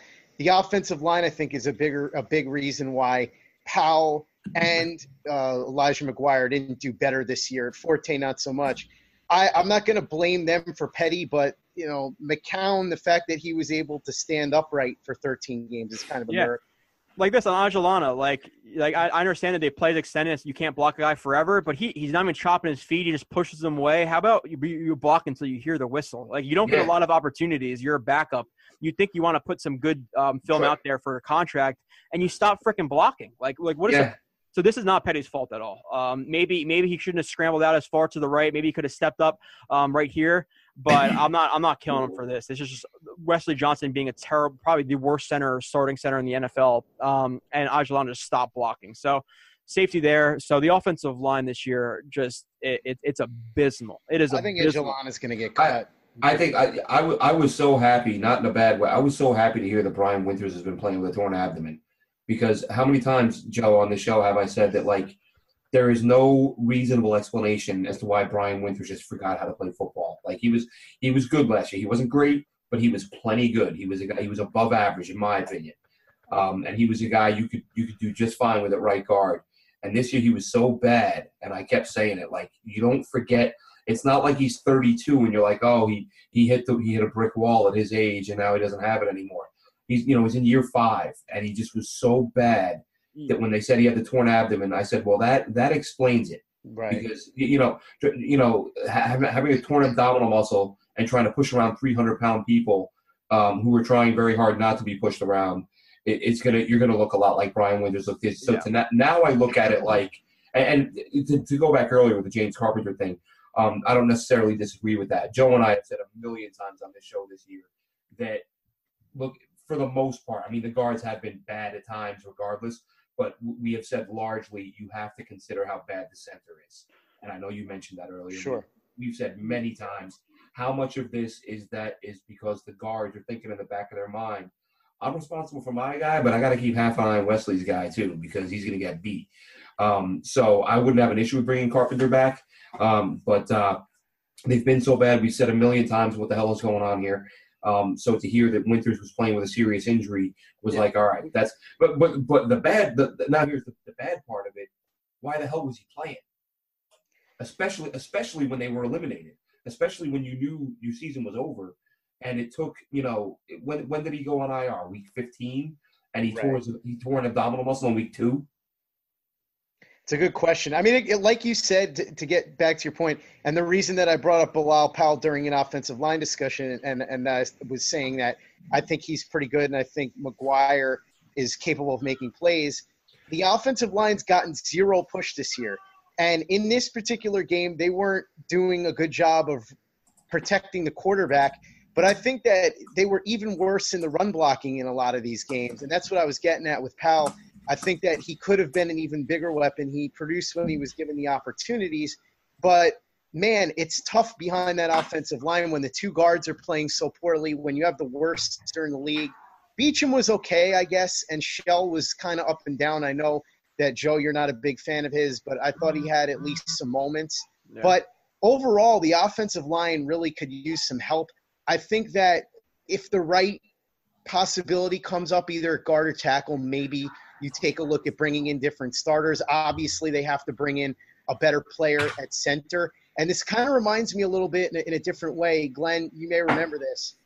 In 2008, Tannenbaum went out, and he spent a lot of money to fix up that offensive line. He went and paid Damian Woody and Alan Faneca, and that was because the offensive line in 2007 really suffered, and it looked like D'Brickashaw-Ferguson took a step back from his rookie season. And in part, it was because he seemed to be trying to compensate for the poor play of the other guys on that offensive line. So with Faneca and Damian Woody in tow, he seemed to improve his play back to around where he was his rookie year. And so maybe we see that with Winters and Carpenter. If they get a better center, maybe they draft Billy Price or they sign Ryan Jensen or somebody like that. Maybe those guys start to play a little bit better, more along the lines of what we were accustomed to last year. But, I mean, there's no way to know until they improve that center position. But like I said, I think guys like Bilal Powell really suffered for the bulk of the year. We didn't really get to see what Elijah McGuire could do. And I think that the offensive line is a big part of the reason why the running game was a non-factor for the vast majority of the season. It is the reason, yeah. Yeah, okay. You could just come right out and say it then. Yeah, and how many times did we say, Joe, it was that was one of the most disappointing things, because as bad as this team was supposed to be, obviously they were much better. And this is despite the fact that Winters and Carpenter, two guys who were considered the strength of this offensive unit, it was like, well, at least we have these guys and we can have a strong run game up the middle that teams will have to respect. And that just went completely to, down the tubes. And you still had a functional offense, which functional shouldn't be the goal. But when the expectations are disaster, functional doesn't look so bad. And then you start to go, can we go from functional to very good and, go from there? But that's what made the season so disappointing, is that those games where they blew those late leads, a huge reason for that is because they couldn't run the clock out. You can't run the ball when you're up by 2 touchdowns if you know that it means you're going to be facing a 3rd and 11. So yeah, and I'm about to be all over the place because you guys just made a crap load of points that I can't mentally make a checklist and just go through it. We're old, our minds wander. Yeah, now the offensive line, in terms of just everybody, it's like you said, Glenn, we've talked about many times, it's hard to, either for a young quarterback or a 38-year-old in McCown, to have to throw the ball 40, 50 times a game to win, and you can't run the ball to either, 2nd and 3, you can't run the ball, and you're putting in McCown in a 3rd and 4, 3rd and 5 all the time, where they literally can't gain a yard at times in these games where, you'll see a couple of good plays, but majority they were terrible. Now, in terms of the offensive line, in next 3-4 years, I'm expecting a completely new offensive line. I think Beachum has been far away the best player on this offensive line. I think if you watch the film, you would not be able to disagree at all. He's not great, but he's solid. He's okay. Yeah, and that's a point I've made with people. I've seen people upset. I'm like, they for the money they paid him, he is like the 18th highest paid left tackle. He's paid as a middle of the road guy, and he plays like a middle of the road guy. Now, Glenn, I'm not going to get upset about that. Was my rank in the top 25? Was I so far off with Beachum where you and Kyle Smith got on me, or? I can't remember now. All I remember saying is that I was not as high. I didn't say he sucked. Weird that you forget at this moment. No. I'm kidding. No, I guarantee, because I remember watching the film, and I remember exactly what I said. I said that a couple of years ago when they tried to sign him, I hadn't watched a lot of film on him. It was based on what I read, and I really wanted him. But once they signed him and I went back and watched the film, I came back and I said, he's okay. He's not. I thought he was great based on what I was reading, but I didn't dislike the signing. But I basically went from really wanted the guy to okay, I'm happy with him. And that's how I'm coming out of this. You're he wasn't great, but he was good, and he got paid to be good. And you see people rip him. Oh my God, we paid $11 million for this. He's a left tackle. For an okay left tackle, you pay $11 million a year. That's the way it goes. Yeah. I think he's been the best now. Is that saying he's good? No, I think he's been all right.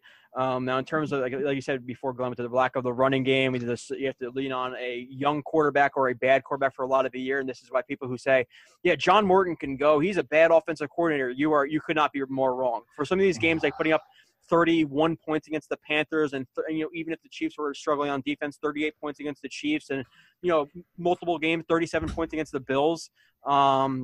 he's done far and away better than I thought he would do with this offense, where, yeah, he might be 26th ranked overall offense, but this is an offense that we thought was going to be number 1 or 2 last in the league, maybe not historically bad, but really bad. We're like, okay, we'd be surprised if they put up a couple of games with plus 24 points, where they're putting up games with multiple games, 3-4 games of plus 30 or close to 30. So that's why I think Morton deserves so much credit. Now, like I said, I think the offensive line is going to be completely new, or it should be in 3-4 years.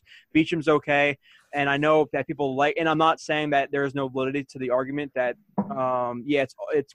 there is validity to the argument that, yes, Wesley Johnson does not help Carpenter and Brian Winters, and that's 100% true. But to blame it all on Wesley Johnson is very it's just not true, because I would say maybe 10, 15, 20% of it's on him, where he doesn't help him on a combo block, or he's not blocking his zone, whatever it may be, where it looks like they messed up, they really didn't. But still, Glenn, how many times on this show just in the last couple of weeks have we pulled up film where they're missing blocks on linebackers? Yeah, absolutely. They're locked up. Like I said, it's not 100% on Wesley Johnson, but like I said, the main thing to me is that when I look at how good these guys were before and now, what's the main difference is Wesley Johnson. It's a small portion. I think James Carpenter, he wasn't that good of a player in Seattle. I think he had 2 good years. Now he's kind of falling back to the means, where I think if he does have a if he can come back and have Scott has to go. Scott's gonna maybe come back for a little bit, but Scott, just call back in and we'll see you. But yeah, so I think a smaller portion of it falls on Wesley Johnson. Like I said, it's hard to put it into percentiles. Maybe 15 to 20%, maybe 1/5 of their bad play, but they're making really bad plays themselves. Where Carpenter, I think, is falling back to the means. And like you said, Glenn, when you saw that torn abdominal thing with Winters, you're like, oh, okay, so that's maybe why he's playing so bad. I'm not happy that he had it, but I'm happy that's like maybe a reason why. Now it's an explanation. Now last year, I'm not gonna say he was a very solid guard. I think you might be a little bit higher. I would say he's average guard, which is fine. An average guard, you can get by with an average guard. And most of his ability was in run blocking, where he'd plow a guy over. Now, when you have a torn abdominal, you can't plow a 300-pound guy over, like you said. Now, in pass blocking game, you're going to see some problems with him, where he fails to pick up a guy on a blitz or a stun or whatever it may be. So he's not the smartest, most technically sound player in the world. But I think you see that with a lot of teams, where the right guard is the guy who's better at run blocking, and the left guard is the guy who's better at pass blocking. And it's just, of course, you want a guy who's great at both, but he's, again, he's a guy you live with. I think it's fair to say that the right guard on most teams is more of the powerful guy who can bulldoze people over, because teams tend to have their strong side be the right side. Right, on the right. You run to the strong side, which is a tight end, which is usually on the right side. I'm not saying it's always on the right side, and some teams may do it more to the left side, but general basis is predominantly it is the right side. So you want the right guard to be more of the power, big, bulky guy, where the left guard, which doesn't really fit with the Jets because Carpenter is bigger, but you want the left guard to be more of the athletic guy who could pass block and pull, because usually you see on power teams the left guard pulls more than the right guard. So, but regardless, it's hard for a guy who was known as let's say an average right guard, and the reason he was average was because of his run blocking and his ability to move guys. It's hard to move guys with a torn abdominal muscle. So I agree with that. That Carpenter, Winters is a guy who's going to be here next year anyway, because I think he has like $7.5 million guaranteed. So he just signed his deal, so he's like an $11 million hit if they cut him. He's here. Beacham is here because his contract is basically guaranteed. Carpenter, now you have to ask yourself, Carpenter, I think he's like $2.1 million in dead money. So you have to ask yourself, is Carpenter worth keeping around for like $4.7 million? Because that's his cap hit, or somewhere right around that next year. Or that's what you would save. So I think $4.7 million is worth it. So I think you're going to bring in competition for the right tackle spot in Shell. Because like I said, I don't necessarily think he's going to be a long-term right tackle from what I've seen, just athletic traits. And Wesley Johnson has to be gone. So I think at least you're looking at a new starter, maybe 2 with the right tackle, and then a developmental guy at left guard or left tackle. So we'll see. But yeah, Glenn, moving on, because we have to get to the studs, because we didn't even get to them yet, and we're like an hour or something into the show. Give me your number 3 dud. Or sorry, stud. Number three stud. Sorry. Yeah, my number 3 stud is going to be Demario Davis. I feel like he had another solid game. Really nice year for him. I think they got to get him re-signed. I think that's pretty much the universal feeling. For an inside linebacker who played at the level he played, you're probably looking around $7 million a year, which is something this team can absorb at the moment given the amount of cap space they have. High character guy, high performing guy. Finally. And really, I think I said last week, every time I think of the fact they got this guy for Calvin Pryor, I laugh. Yeah.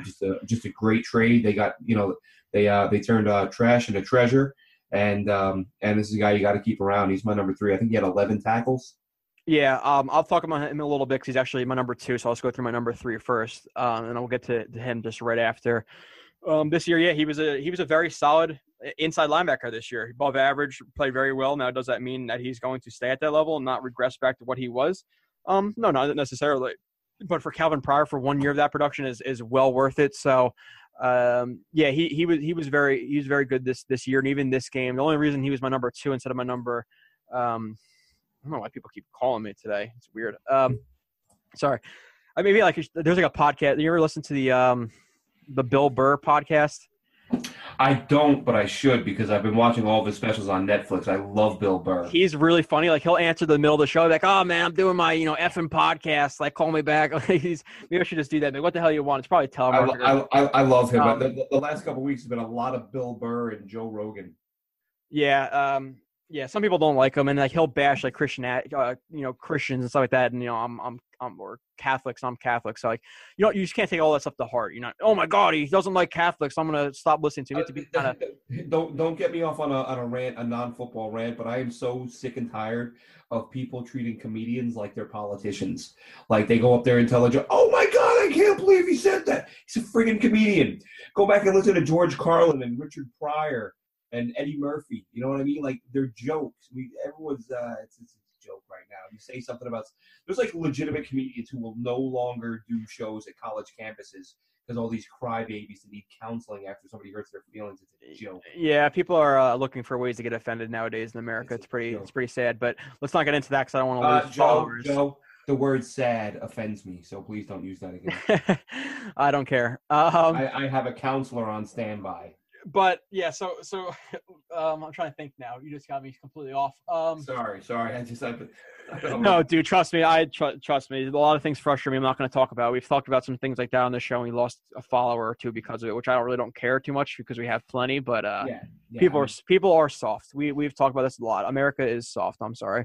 But let's go to So my number 3 dud of this game is actually Neil Sterling, who I think is going to be back here next year. It's not a crazy game, but there really wasn't too many studs from a 6 to 26 type of game. So I gave him my number 3. Thought it was worth shouting him out. 5 receptions, 74 yards. And on this play, I'm not sharing the screen yet. I caught myself. This is just a tosser concept where like I talked about a lot with Kyle last week where people have different terminology. Okay. So you listen. So terminology for the things people call. So if these 2 outside receivers are just 2 receivers to the twin set, whatever it may be, if 2 guys just run 2 slants, people call that tosser concept.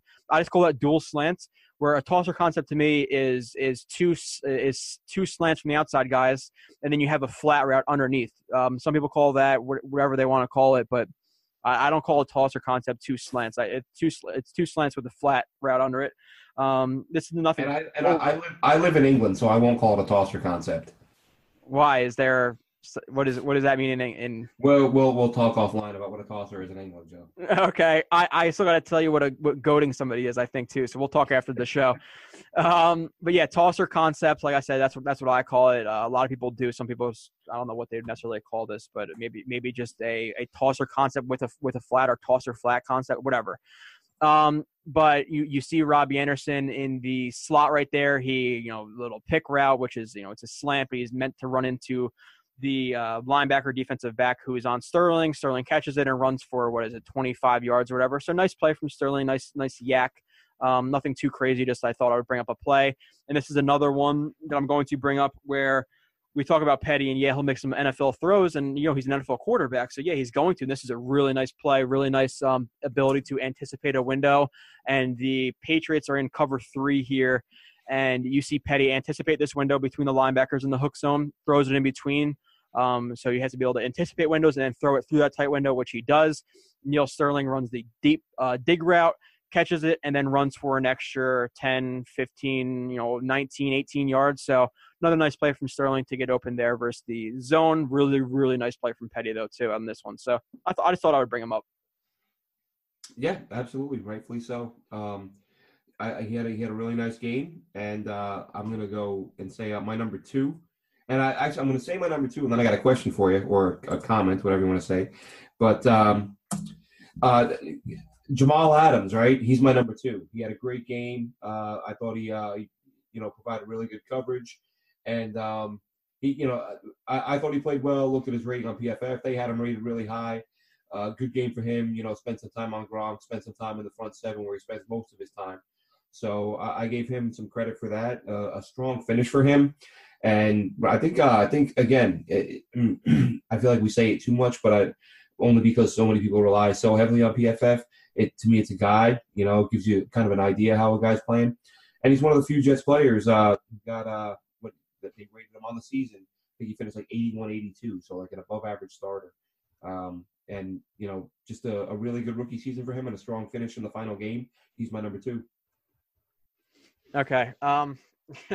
I learned what a tosser is, so it's funny. So now every time you say tosser concept, I'm still gonna say it because I don't know any other terminology for it. I don't want to just abandon what I know. But yeah. So let's see. You just said Adams was your number 2, right? Yeah, it's Jamal. Okay, so I'm just gonna go with my number 2 then, Demario Davis, because Adams is actually my 1. Demario Davis, 11 tackles, 8 solo tackles. I'm just gonna bring up a couple of plays from Davis. Like I said, I'm not gonna make it too much film centric. We're gonna explain every single thing on the screen like last week because we don't have as much time as we do last week because I have stuff to do. See, the one time, Joe, we're doing the show early. I got time to stay on. My wife is sick. She just needs to be unconscious in bed with a cold. I'm here as long as you need me. Okay, well maybe we'll see. And Joe's like, oh, I gotta go drink beer. Be like me and have beer in your house. Call a cab. See what I'm saying? Yeah, unfortunately, I have to drive, an hour to go to my girlfriend's friend's, engagement party. And we're going out to Hoboken. So, you said that engagement party. Yeah. So, congratulations. Yeah, whatever. So this is just a power concept, and Davis just sips. I'm not gonna spend too much time. I'll explain it very simply. ABC. He shoots through the ABCD gap. And makes a tackle, sifts through it, doesn't get distracted or anything like that, and makes the tackle. So really nice play from Davis there. Bring up another one, and yeah, like you said, I think Davis is in that like $6 million range. We'll see where he falls, but even if it's like $7.5, $7 million, I'm fine with signing him for that because the Jets really don't have. It's not like Lee took steps in the right direction. We're like, okay, we can just get another line that could be fine. Like you got to have some continuity. You can't just expect, we'll just go ahead and replace everybody. Like, you don't have a ton of talent on this roster. You don't have enough talent to let guys walk when you've got $100 million in cap space. And that number keeps changing. It's like 80, 90, 100, 80. It just changes day to day. But basically, cutting Mo Wilkerson and, the NFLPA estimate is that the salary cap's going to go up by $10 million. This year, so that's what kind of makes you say they're probably going to be closer to 100 million. So yeah, and I saw a website the other day, Sport Track. I'm not a huge fan of them, and I'm only mentioning this because of the DeMario contract. I don't know where they get their info, but I get the feeling they, and I could be wrong. I'm not saying I know this. I don't want anybody to give me a hard time, but I think they get their data from Over the Cap, and they don't give Over the Cap credit. I could be wrong, but Over the Cap to me is like the granddaddy. And I'm not sure if Over the Cap does this, but I looked the other day. I was looking at Sport Track. They do a good job of listing pending free agents. And they had a thing. Demario Davis was the only one that had one. They give you like an estimated market value for that position and that performance. And they didn't have one for everyone, but for him it said 7.9. I kind of felt like 7, but I mean, if it's 8, it's not the end of the world when you got $100 million in space. Yeah. So we'll see what he gets, but I'd be shocked if they let him go. Yeah, he's a leader on this team too, and this is just it's the power running play with the fake jet sweep in it, and he attacks the C gap. And here, like early in the year too, or even earlier in his career, like he'll get absorbed into this pulling right guard and get blocked out of this play or take the angle too far outside because of the jet sweep, whatever it may be. And here he just gets low. He takes on the pulling guard with his outside shoulder, gets off the block and makes a tackle. Yeah, yep. So really inside shoulder, spins him to the outside and makes a tackle. That's a really nice play. Yeah, it's not easy to get past the pulling right guard and still make the tackle, a solo tackle on the same play, and he did that on that play, and we've been seeing that a lot this year, and this is the last play I'm going to bring up of him. I label it as an inside zone. Let's just see if I'm Yeah, it's an inside zone. So what I do is I'll watch it quickly, then label it, and then I'll go watch it again before I put it up. But yeah, this is an inside zone, and this is just another example of him sifting through traffic. He takes advantage of the center coming off the combo block late. He shoots the backside A gap and makes the tackle when number 38 tries to cut it back upfield. So, like I said, nice. This is kind of more of a play where you're taking advantage of a bad center who came off the combo block late, kind of like what we saw from Wesley Johnson, but still takes advantage of it and makes a tackle in the backfield. So, really, really good year and another good game for Demario Davis. And he was my number 2. And the only reason he was my number 2 is because later in the game, he was on man on the running back. I think it was Deion Lewis, and Deion Lewis ran into the flat. And Demario Davis is a little bit slow to recognizing he didn't have great leverage on Lewis, and he let up a touchdown. So that's why he's my number 2. Glenn, who is your number 1? My number 1, Joe, is your number 3. I'm going to show Neil Sterling a little bit of love. Here's a guy who was signed. Jacksonville let him go. Jets picked him up. He just kind of hung out on the roster for a while. He started seeing some reps as a blocker, kind of an H-back type role, which is pretty impressive because like Quincy Nunley, he's a former receiver. He played wide receiver. He's a Jersey guy. And as we saw this year, I think he had 1 or 2 catches coming into the game. Wasn't targeted very often. But he's a guy, because of the fact that he hasn't seen a lot of action in the pros, and he played at a very small school. It escapes me at the moment. He played in Jersey, I think. I forget now. But I kind of thought, as a converted receiver, this guy must have some athletic skills at tight end where he can make a play if you get him the ball. And sure enough, they targeted him a little bit. He had himself a big game. I think he had a catch, 40-some yards. That's bigger than that's a bigger catch than we've seen from Austin Safarian Jenkins, if I can recall correctly. So, yeah, Glenn. you got to give him a little bit of credit. And it's one of those things where it makes you wonder, like, how much of a contribution could this guy have made if they would have featured him a little bit earlier in the season? It didn't happen. I think he solidified himself a spot in training camp next year, Joe. Yeah, so Glenn, inform yourself on what a goating is, somebody, because I just sent it to you. I'm never going to say that online, but that's what I was talking about. I forget when we talked about that, or when I brought that up. But yeah, that'd be terrible to do to somebody. So, number 1, that's fine with me. Adams was actually my number 1. I think he bounced back pretty strongly this game. And Pro Football Focus, I came out with their like top graded Jets of this season. This is why I don't really credit them too much, and they had like Wilkerson as a number 5, which is beyond stupid. So I don't know who watches their film and gives out grades for the Jets season. And you know what else? Another thing about PFF, I was going to mention this to you. And again, I don't want to trash them and I don't want to love them, but if you follow them throughout the season, I have a membership. You're not supposed to. It's in the terms and conditions. If you have a membership, you can't do something like this and announce the grades to everyone, because then why would anybody pay? So I don't do that. If I talk about grades, I'll talk about stuff that they publish publicly that you can get a player's regular grade. If you just Google like Dakota Dozier PFF, it'll show you his grade. That's it. It won't give you the detailed stuff. But one thing that jumped out at me, most of the season, Marcus May has been like in the low 70s, like, which isn't terrible. It's like a starter. You're a starter. 71, 72. And then I was looking today. I was like, oh, let's look at the final grades. They should have been put up a day or two ago. Marcus May had a 48. And that's like a bum. That's a scrub. That's like worse than Marcus Gilchrist. I'm sure I looked at him a couple weeks ago and he was a 72 or a 73.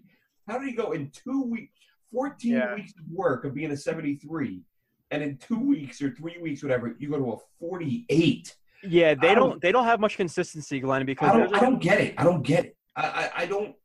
Maybe I'm wrong. Maybe he played you're not. Atrociously. No. But, I mean, clearly, tracking through the first 12, 13 weeks, they were kind of on par, because we would talk about it. We'd watch the film and say, he did a good job, not superstar, but average, above average. So you'd expect him to be somewhere in the high 60s to mid 70s, and that's where he was all year. And now the season's over, and I looked at he's 48. I was like, I think Joe could be a 48. What's going on here?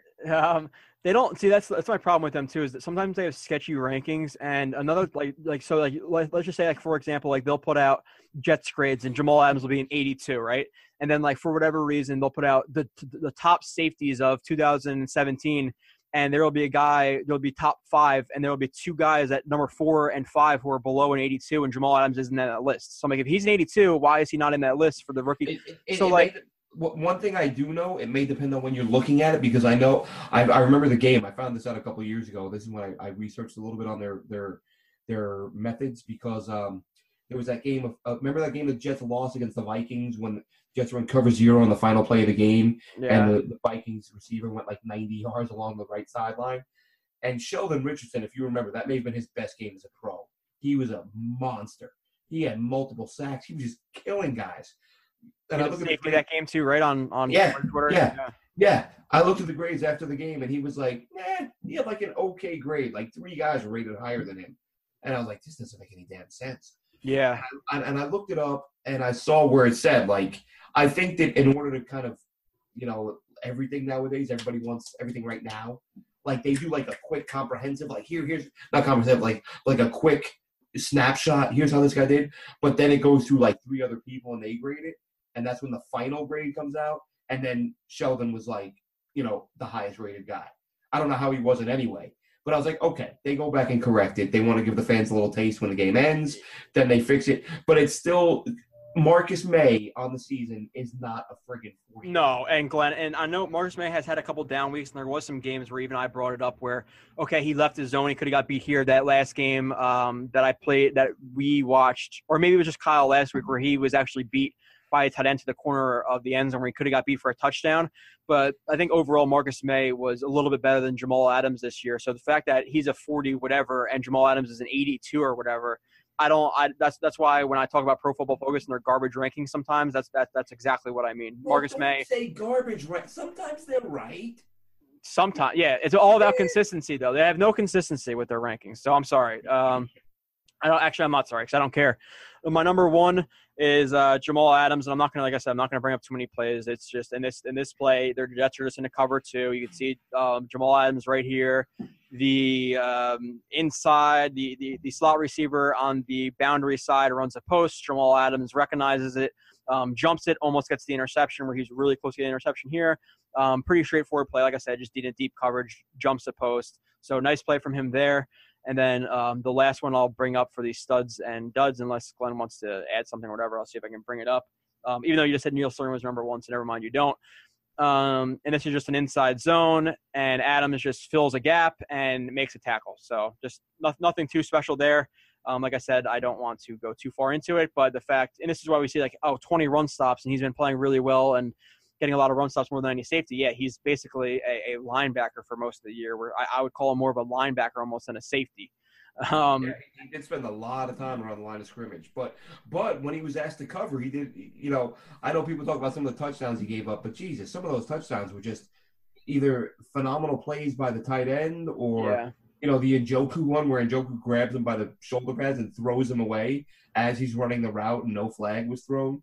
So, he wasn't perfect, but as good as he was even better, I would say, than the numbers indicate, because people will look at it and go, oh, look, he gave up 4 or 5 touchdowns. Nah, the one against Gronk, then Gronk, used his left hand to cover his face mask. Well, that might have been a touchdown. I think he drew a flag on that play. That was a big pass interference. Yeah. Gronk, basically, they're both looking up at the ball. They're both clean. And then Gronk puts a hand up over his face mask, and there's no flag thrown. And people, he got beat by Gronk. Which, by the way, rookie got beat by a Hall of Famer. He must be a bust. Yeah, and that happened. That game where he drew that penalty where Gronk, that was a pass interference on Gronk, if anything. And like I said, we'll admit when Jets players suck or whatever. But then later in the game, same situation, Darren Lee doesn't look to the ball and is all in Gronk's grill, and Gronk misses the ball, and there's no flag on Lee when it was much more of a flag than Adams. So that, even the play last week where Adams could have took inside leverage. To Gates and didn't let him get the inside, but Gates boxed him out. He fully extended his arms. So it's not like, you can blame him for it, but it's a hard play to make, especially for a rookie who's learning, 6 different positions and has 6 different assignments that he's regularly responsible for, whether it's an intermediate zone or a deep zone or man coverage on a tight end or as a blitzer or as an edge setter, whatever it is. So of course, a lot of different roles. They ask him to do a lot of different things for a rookie. Give it a year or two when he's settled in and he knows what he's doing. And it's, I think he's going to be a really good player. He's just got to stop these damn diving for people's ankles. Yeah, he does that way too much where he'll instead of on a 3rd and 3, he'll tackle a guy at the ankles and he'll fall forward for a first down. Or if he tackle him around the waist or the legs or the upper thighs, then it would be you'd only let him get an extra yard or whatever. Like he does let up a couple extra yards because of people falling forward and jumping over him, etc. But yeah, just like I said, it blows my mind that Marcus May is a 40 something and Adams is a high 70 or low 80, which is just ridiculous because of how many times we watch the film and break it down and have said that Marcus May was better than Adams. Now maybe you could say they're more towards even because of Marcus May struggled a little bit at the end of the year. Yeah, but there's no way Yeah. Marcus May is a 48 and Jamal Adams is an 81, like almost double, or not double, but like 80%. That's ridiculous. Yeah. Okay. So I'll also lay on the list. We'll do positives from the games and negatives, and we'll get into some other topics. Any positives from the offense that you wanted to bring up? What they score, 6 points. I mean. Yeah, I think other than Neil Sterling looking good, they're terrible. Yeah. I mean, Robbie Anderson with a spike that hit the guy in the face. Like, why are you doing that? Come on, man. Like, I get that you're a young kid, but you've had an incident or two on the field, off the field. Like, you got to start learning. I know it's it's an emotional game and guys get competitive and there's a lot of testosterone and yada, yada, yada. But come on, just take the damn ball, go back to the huddle. And I'm not blasting the guy, not like these idiots who said, let's cut him after he threw his helmet. But yeah, that'd be pretty stupid. There's no need for it. I get the competitive fire. If that's the last play of the game and it would have been a game winner, I get it. And you know what?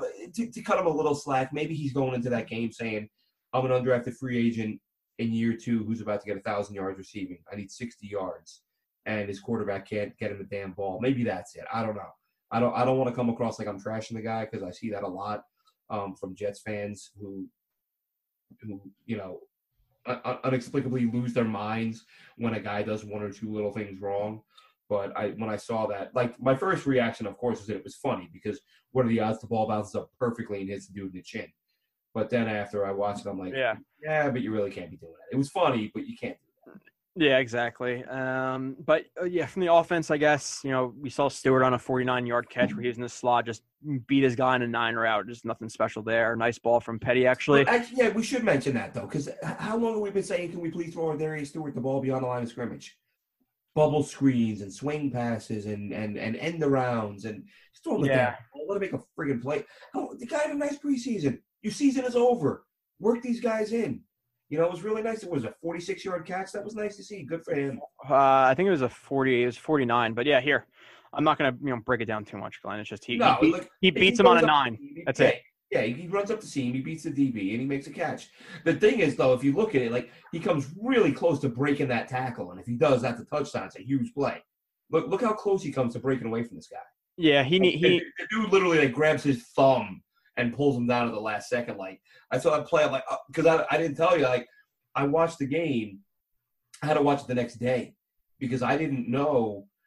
I have the NFL package. That's how I watch all the games, and the Jets suck. So they're never on the local TV. If you're on local TV, you're not on NFL.com. Since they were playing the Patriots, they were on local TV. The thought hadn't even crossed my mind. I log into my computer 5 minutes before game time, and it's like, sorry, this game is blacked out. And I was like, oh, shit. And I didn't, because I don't have the local TV because we watch Netflix. That's Netflix and whatever. So I had to wait. I had to sit there and wait for the game to end, and then it wasn't until early afternoon the next day that the condensed version was available. So I watched that. So I didn't get to watch it, but I was pissed because I knew what happened basically. Yeah. Now with the offense too, and this is a guy I think that the Jets are bringing back. Curse just gives a slight hesitation. This slot receiver, he gets the cornerback, who I think is Jones, to react a little bit to the outside and bite to the outside. Great catch. Gives him inside leverage, and Jones is still all over him here. Yeah. He has a really good position.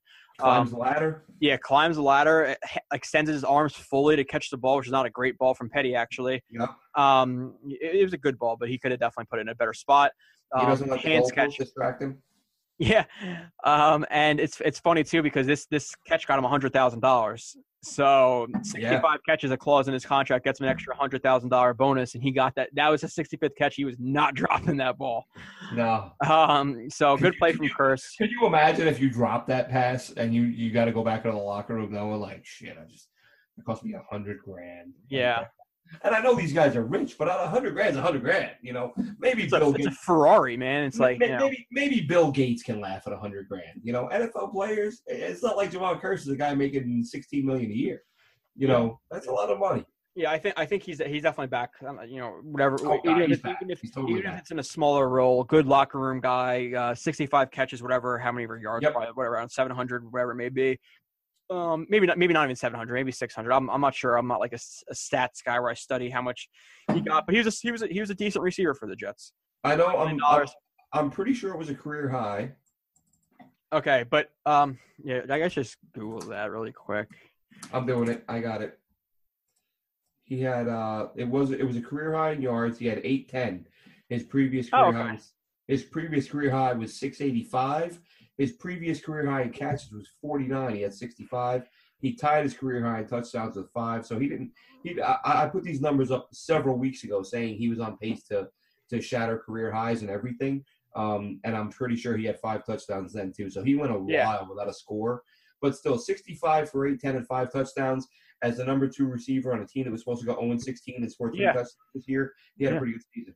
Exactly. I'm bringing that back for $5 million next year. There's no doubt about it. Absolutely. Glenn, so positives. I don't even have negatives from the offense because we talked about it all, but positives from the defense. I'm not going to bring up the play, but Mike Pennell, another good game, 5 tackles, 3 solo. He is a powerful guy where, like I said last week, I think he's a guy who's moved. If they don't draft a big defensive end or get a guy in free agency, I think he's a guy who's going to be moved into the 0 or 1 technique spot a good amount, and you move McClendon either there in a nickel package, whatever it may be. But then when Pennell's in the game, run stuffing situation, whatever it be, 4-3, you take McClendon and move him as a 3, as a 2, as a maybe a 4, whatever it may be. But I think Simon starts to see more snaps because he is a super, super powerful dude. Yeah, we talked about him last night. Like I said, I did or a couple nights ago with the no-fly zone guys, and we were going over the pending free agents and who should we try to keep and who should they let go. And Mike Pennell came up, and I said, he got a lot of heat early because basically he went from invisible guy that casual fans didn't even realize was on the team. Of course, we knew he was on the team, but he just wasn't playing. He was playing 8, 12 snaps a game, wasn't making any plays. Then he had that huge boneheaded penalty that kind of put him on the radar, and everybody was just mad at him. And then he would make, he'd have another penalty here and there. But I said, if you just brush that aside and you just watch the film and look at how he's played, like I said, a really good job. And for the right price, I would bring him back. And that's knowing that it means, the guy I mentioned earlier, Deion Simon. I don't think Deion Simon's done a bad job. I think Deion Simon could be a nice interior lineman, again, whether it's rotational, starter, or whatever. But I think if Pennell's on the roster again, it could spell the end for Deion Simon. But the dude played well, man. He's a big guy. The way he played is kind of how I expected him to play after watching him in preseason. But not preseason, but when I read about him before preseason started, and then seeing him at camp, I was like, damn, this guy's huge. Then when Simon had a nice camp, I felt like, well, most teams are guilty of it. I'm sure the Jets will do it. You go with the guy you drafted if it's close, just because it's good for your rep, But credit to the Jets. They said, look, we drafted Simon, but this dude's better. And they put Simon on the practice squad. They carried Pennell. And he had a slow start, but a really nice finish. And a big reason why, we've talked before about, running back stats. And did you shut down the run or did you not shut down the run? Even against the Saints, best rushing attack in the league, just did a nice job. The Saints had a nice run on, what was that, last run of the game when they were running out the clock. And they broke a 50-some yarder. But I remember at one point in that game, I was, kind of mid-late third quarter, I thought to myself, like, where's this great running game I keep hearing about? Like, you're so caught up in the game at the moment, sometimes you have to stop and think about each aspect. And I thought, God, the Saints aren't really – I expected them to be ripping off big run after big run. And that wasn't happening. Again, they ran one off when they were running the clock out. But Pennell was a big reason for that. And Pennell on the inside, man, he was a pretty damn good player. So I would have no problem bringing him back. Yeah, I'm going back in a second. But yeah, he definitely played really well. Even this game too, where he just like it was an inside. I think it was an inside zone or power run, whatever it was. and he just shoved his arm into the offensive lineman's chest and just drove him back into the play side gap, and the running back had nowhere to go because Pennell just threw a 300-pound guy with one arm and drove him back into the gap. And he's been really impressive. I think he's a guy who's definitely back here. Now, in terms of the other guys who were playing well on the defense, I think Josh Martin's a guy who's a solid contributor as a role player type of guy, and we've talked about it before. And this is just another power run, and the pulling right guard, it gets blown up by Josh Martin. Now, yeah, he is ducking. He's not extending his hand. He's trying to take him on with his shoulder, and he's basically on the ground before Martin comes. But still, Martin, puts his shoulder into him, knocks him back, and makes the one-on-one tackle on Lewis. Or he had a little bit of help here, but it still gets into the backfield. So Martin's a guy who I know Glenn is very high on, and who I'm relatively high on for what he is. But I think he's a really good contributor as a backup, a guy who comes in if he injuries, whatever it may be. So, we'll see. Another play too, guy. No, hold on. Glenn, can you hear me? Oh, can you hear me, Glenn? I can't. Hang on one second. There you go. So, yeah, I was just talking about Martin, brought up a play of Martin, blew up the pulling guard and got a tackle. Another play here from a guy who I think is another type of backup guy. Maybe he's your fourth or fifth outside linebacker. Maybe if Molden can beat him out, you never know. But David Bass, who's a 9-tech right here, who this right tackle has really slow feet, by the way, and dropping back vertically, ducks his head into him, and Bass, takes his arm, deflects the punch of the right guard, gets into him, and then pulls a rip move, and he gets past him for a sack. So I think Bass has been a guy who I think should be back as a role player type of guy too. Martin, I think, is like the 1A role player as a backup, and I think Bass is your fourth or fifth outside linebacker because I think he's been okay this year. I think he's been really good. I looked at his numbers a couple weeks ago. If you look at the number of sacks he has based on the number of snaps, it's really impressive. And really, you think that kind of reminds you of Lorenzo Malden a couple of years ago. But the difference is that Bass has been pretty damn good against the run too. He's played plenty. He probably I don't have the numbers in front of me, but I would venture to guess he's played more against the run this year than Malden did a couple of years ago. And he's held up against the run.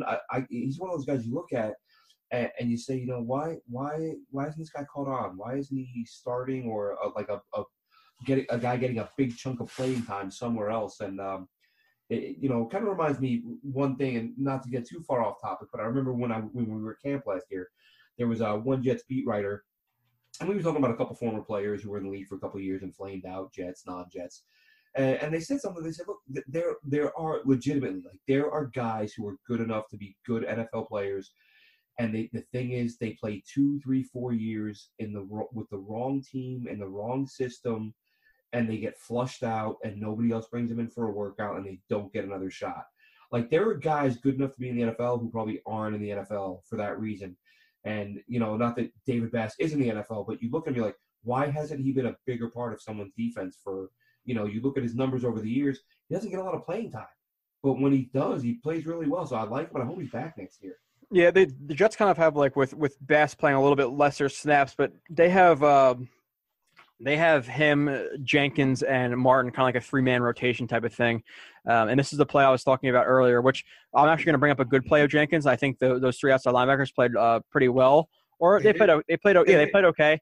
This one, it's Jordan Jenkins is coming off the edge. I would say he's a 7 tech, and he doesn't contain the outside, which he's supposed to. Gets sucked up by the number 46, the fullback's block, and then this Burris just taking another terrible angle, flat-footed. Look out! What is he trying? He's taking that's a terrible tackle attempt, Glenn. Yeah, he's not breaking down. He's breaking down late, basically, and the guy has already decided he's going to cut inside. Yeah, he's breaking down way too far with outside leverage, flat-footed, and then just gets juked. So he's a really bad tackler. So that's why another reason I don't think he can necessarily play safety, because especially corners, okay, you might have an angle on a running back who's running up the middle, but free safeties or safeties, you have your direct head-on tackling guys a lot, and he is terrible tackler in the open field. I do not want him one-on-one with a running back to save a touchdown. He basically might be Calvin Pryor, but able to cover in the passing game. Think about, and I'm not saying that's a good thing at all. Yeah. You talk about safeties who couldn't take a good angle. That's the first thing I think of is Calvin Pryor, and we've talked about this before. It's a kind of a surprising development for him because I feel like last year there wasn't an issue there with tackling, and I'm not saying he tackled like a linebacker, but he was good enough for a corner. Doesn't shy away from contact. He often, unfortunately, this year misses it. Like he's more than happy to do it, but he misses too often, and you can't have that. Yeah, and I agree with that.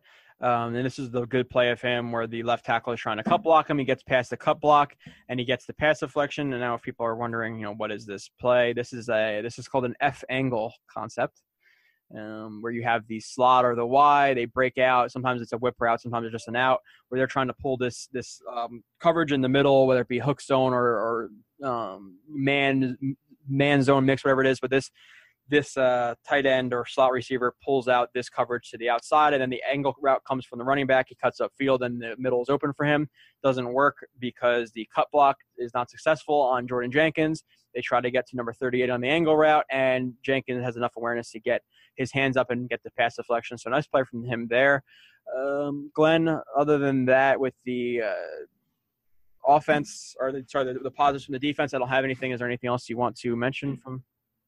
I mean, no, just, as the year closes out, it was, again, the team outperformed a lot of people's expectations, and there were some players that played a lot better than people expected them to, and, just kind of give those guys some credit. Bass is one.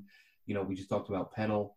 Josh Martin, I thought Josh Martin was going to be more productive as a guy who got to the quarterback. I thought he'd have 7 or 8 sacks this year. He didn't, but he still had a nice year. And, on offense, Curse obviously surprised. Robbie Anderson took that next step that we hoped he would, and really it wasn't even a matter of a next step. You had a quarterback who got him the ball. We talked so much. We talked so much. I said in the offseason that I thought he would have been a rookie of the year candidate if he'd had a better quarterback his rookie year. So it was nice to see him continue that. Austin Seferian-Jenkins, a little bit disappointing to see him fade down the stretch, but I think that may have been a lot to do with snap counts. I've talked about that. How he played like triple the number of snaps he's ever played in the league. Third-year guy, but the first 2 years he didn't see the field very much. I think he may have been beaten up. Nice to see the rookie safeties do as well as they did. And let's get some of these other rookies healthy. I would say one of my biggest disappointments, and some Jet fans may say, why? Who cares? But I really wanted to see Derrick Jones this year. I really hoped he would get some reps. And when he was active for a couple weeks, I was like, oh, maybe we get to see him. And he didn't see the field. And I'm going to go back and watch this. So I'm curious to see Obum Gwacham, guy we talked about a couple weeks ago. I was hoping he would see some late season reps. I mean, really, if not for he looked okay. If not for those reps late in the year, and that's what you asked me earlier, why carry a fourth quarterback? Because I feel like every year a team carries a guy like Obum Gwacham, and I'd rather have a fourth quarterback than a linebacker who's going to play 19 snaps in week 16 and 17. Like, there's always a guy who is active on the roster but isn't active on game days. And this team doesn't have a damn quarterback. And even if they get one, if it's an Alex Smith, like we said earlier, he's a guy you have for 3 or 4 years. Like, bring in a quarterback, bring in a rookie, and then double. Listen, the only reason the Washington Redskins have Kirk Cousins is because they doubled down. They drafted him a couple rounds after Robert Griffin. Like, don't put all your eggs in one basket, especially if we're talking rookies. Yeah. So I say get a quarterback, get a vet, get a rookie, and maybe even 2 rookies. And carry 4. I want as many quarterbacks as you can reasonably carry. They carried 4 a couple of years ago. No reason not to do it again. They need it. This league has gotten so insane. If your 4th quarterback or your 3rd quarterback plays okay in the preseason and then has 1 or 2 okay-ish starts for some reason, you could trade that dude for a 3rd-round pick. Like, it's gotten so crazy. Especially if they're coming from the Patriots. Yeah, exactly. Exactly. But this is just that Martin play for you, Glenn. I don't know if you saw it before. And just for like the nerdy people out there, this is I strong right. And just for people, like I said, if you want to like study film, some people will say they like it. Fullbacks on the right hand side, but So like I strong right is so you have the running back, the quarterback under center, directly behind. Yeah, directly behind. It's usually 6 or 6.5 yards behind the quarterback. Strong means this fullback who usually is in the B gap on strong. Strong. So the fullback is on the strong side of the play. So it's strong, and then this tells the tight end where to be. Right. So I strong right. Now, if this was like, if you wanted him on the weak side, it'd be I weak right. Or if you wanted them both on the left side, it'd be I strong left. So just for the nerdy people out there. But yeah, he blows up the edge right here, or not the edge, but the pulling guard, and then he makes the tackle, even though it's a bad block attempt. But still. And this is his first year as a full-time player. So I know you can look at it and say, oh, he's been in the league 4 or 5 years. Yeah, but this is the first time he's gotten on the field consistently. So maybe he takes another step next season. Who knows? But he is, at least he has proven himself as a guy who's capable of being a quality NFL player. And I'll tell you what, man, you follow that dude on Twitter, like, he's not your typical jock. Like, he tweets a lot, and he's like, hey, here's the latest on, like, the economics in Indonesia and blah. I'm like, oh, you want to talk about football? I'm cool. Maybe a little psychology. That's all right. But he's an Ivy League guy, Columbia. So he's got some brains up in there, and I know not a lot of fans give a damn about about a player's character. I'm a big character guy, and I feel like he's a good character guy, and I like having those guys on my roster. I like guys I can root for, that I don't have to say, well, I root for him on Sunday, but there's a good chance he's beating the crap out of his girlfriend on Monday. Oh, geez. All right. Yeah. No, I get what you mean completely. Too many of those guys in the league, man. Oh, there's a lot, yeah. So moving on to the negatives from the defense, we'll move on to some other stuff. We talked about Morris Claiborne before with Scott, where Morris Claiborne got beat. Justin Burris was a disaster. Yeah, Morris Claiborne got beat on the 9 route where it could have been a big gain. He got beat on the drag or just a short crossing route, and he got beat again. But Brady didn't throw the ball too well. There's another play. I think this is almost put Marcus May in the negatives of this game because he didn't have that great of a game in here. It's just a Y cross concept, and Y cross, and you see this outside receiver run a vertical route, whether it be a post or a 9 route, and Marcus May gets sucked up by the play action. You can see him looking into the backfield and react to it, and then you see Cooks going right down the sideline, and he is wide open. Where if Brady throws it earlier on a rope, or he leads them, that's a touchdown. Yeah. So that's the plays that people don't really notice. Where he didn't let up a touchdown this game, but that's a touchdown right there. Last week he almost let up a touchdown to a tight end, but instead Rivers went to the right where he got a touchdown anyway. It's also one of those things, though, as I've said before, Joe, sometimes we'll look at film and you see a guy getting beat, and I'm like, sometimes the other guy's just better than you. Like, and Cooks is one of the fastest dudes in the NFL. Like, it's not – I'm not – like, he reacts late there, and I get it, but sometimes the other guy's just better. Yeah, but even on a slow receiver, Glenn, this is a hard angle to make up on, It is, and that's why I said he does react late. I agree with that. But I think I said it in my game preview, key matchups. I said, like, Brandon Cooks, like, the Jets don't have a lot of guys that can keep up with him. I expect, and I specifically, I singled out Burris because, even though I've liked the guy, I said that we've seen him struggle against these guys, these elite speed guys. And I said it could get ugly if they match up together. And Cooks is just one of those guys that when you line up, you're going to have to know that unless you're perfect and, like, double covering him and throwing him around at the line, he's going to get his catches. But I agree with that. Like, he's going to get his catches, but at the same time, you want him to know he's playing, Cooks. And like I said, even on that, you got a better technique. Even on that play, even if it's a slow receiver, if he bullets him right there, then that's his responsibility, and he gets a catch and maybe yards after catch for a touchdown, whatever it may be. So it is what it is, though, I guess. But yeah, so he the last couple of weeks he's definitely struggled a little bit more, but regardless, he's a rookie. And I think he's played generally well. But like I said last week too, he got beat, and Rivers just didn't throw the ball that way. So, Glenn, any other negatives or positives you want to talk about? We'll talk about special teams now, I guess, for a couple seconds. No, I would say, on specials, Lackland Edwards, he had a really nice year. He had a really good season. Yeah. Actually, I think he's underappreciated because he's a punter. People don't understand the importance of field position. Again, he's only a punter, quote, only. But, you never hear him mentioned when people say, has Mac acquired any good players, because people don't respect special teams. But he's done a really nice job. I'm happy for the guy. Again, seems like a high character guy. But tip of the cap to him. And Catanzaro, listen, I said that I thought Ross Martin should have won. I think Ross Martin did win that battle. But in camp, he definitely did. Yeah, but Mike McCagn, I'm sure Todd Bowles had a big hand in that. Let's give him credit for saying he stuck with the veteran. When I'm wrong, I'll say I'm wrong. Nothing worse than somebody just making excuses and bullshitting and saying I was right. And that, the worst thing is, I remember we had a guy years ago who he spent like 2-3 years telling everyone how bad Wes Welker was. Like, Wes Welker is the worst receiver ever. The only reason he ever catches a ball is because of Randy Moss. That's ridiculous. Then Randy Moss was gone, and he still caught like 150 passes. Then he went to a different team and was catching 150 passes. And there was always an excuse. There was always an excuse or a reason why I'm still right, despite the fact that every single thing that has happened has proven me wrong. I'm not like that, man. That's a lot of people. Yeah, a lot of people do that. I say it all the time. People, I think people kind of see it as a sign of weakness.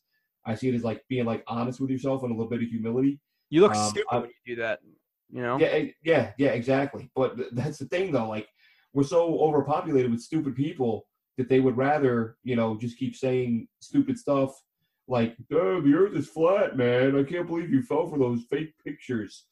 But Catanzaro, man, I was wrong. Yeah. I thought, and this isn't to say Martin wasn't better. Martin was better, but the credit to the coaching staff for sticking with him. Yeah. And he's a free agent. Who knows? Maybe him and Martin coming to camp again next year.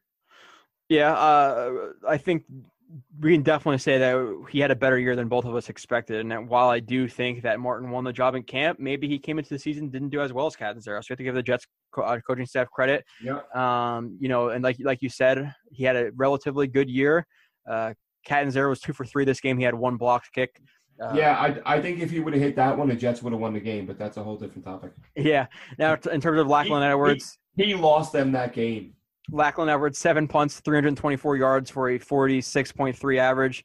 And you're talking about him playing well, and he sets the Jets record in both gross punt average, which is 46.6 for gross punt average. For people who don't know what that means, that's how far the ball actually travels in the air past the line of scrimmage.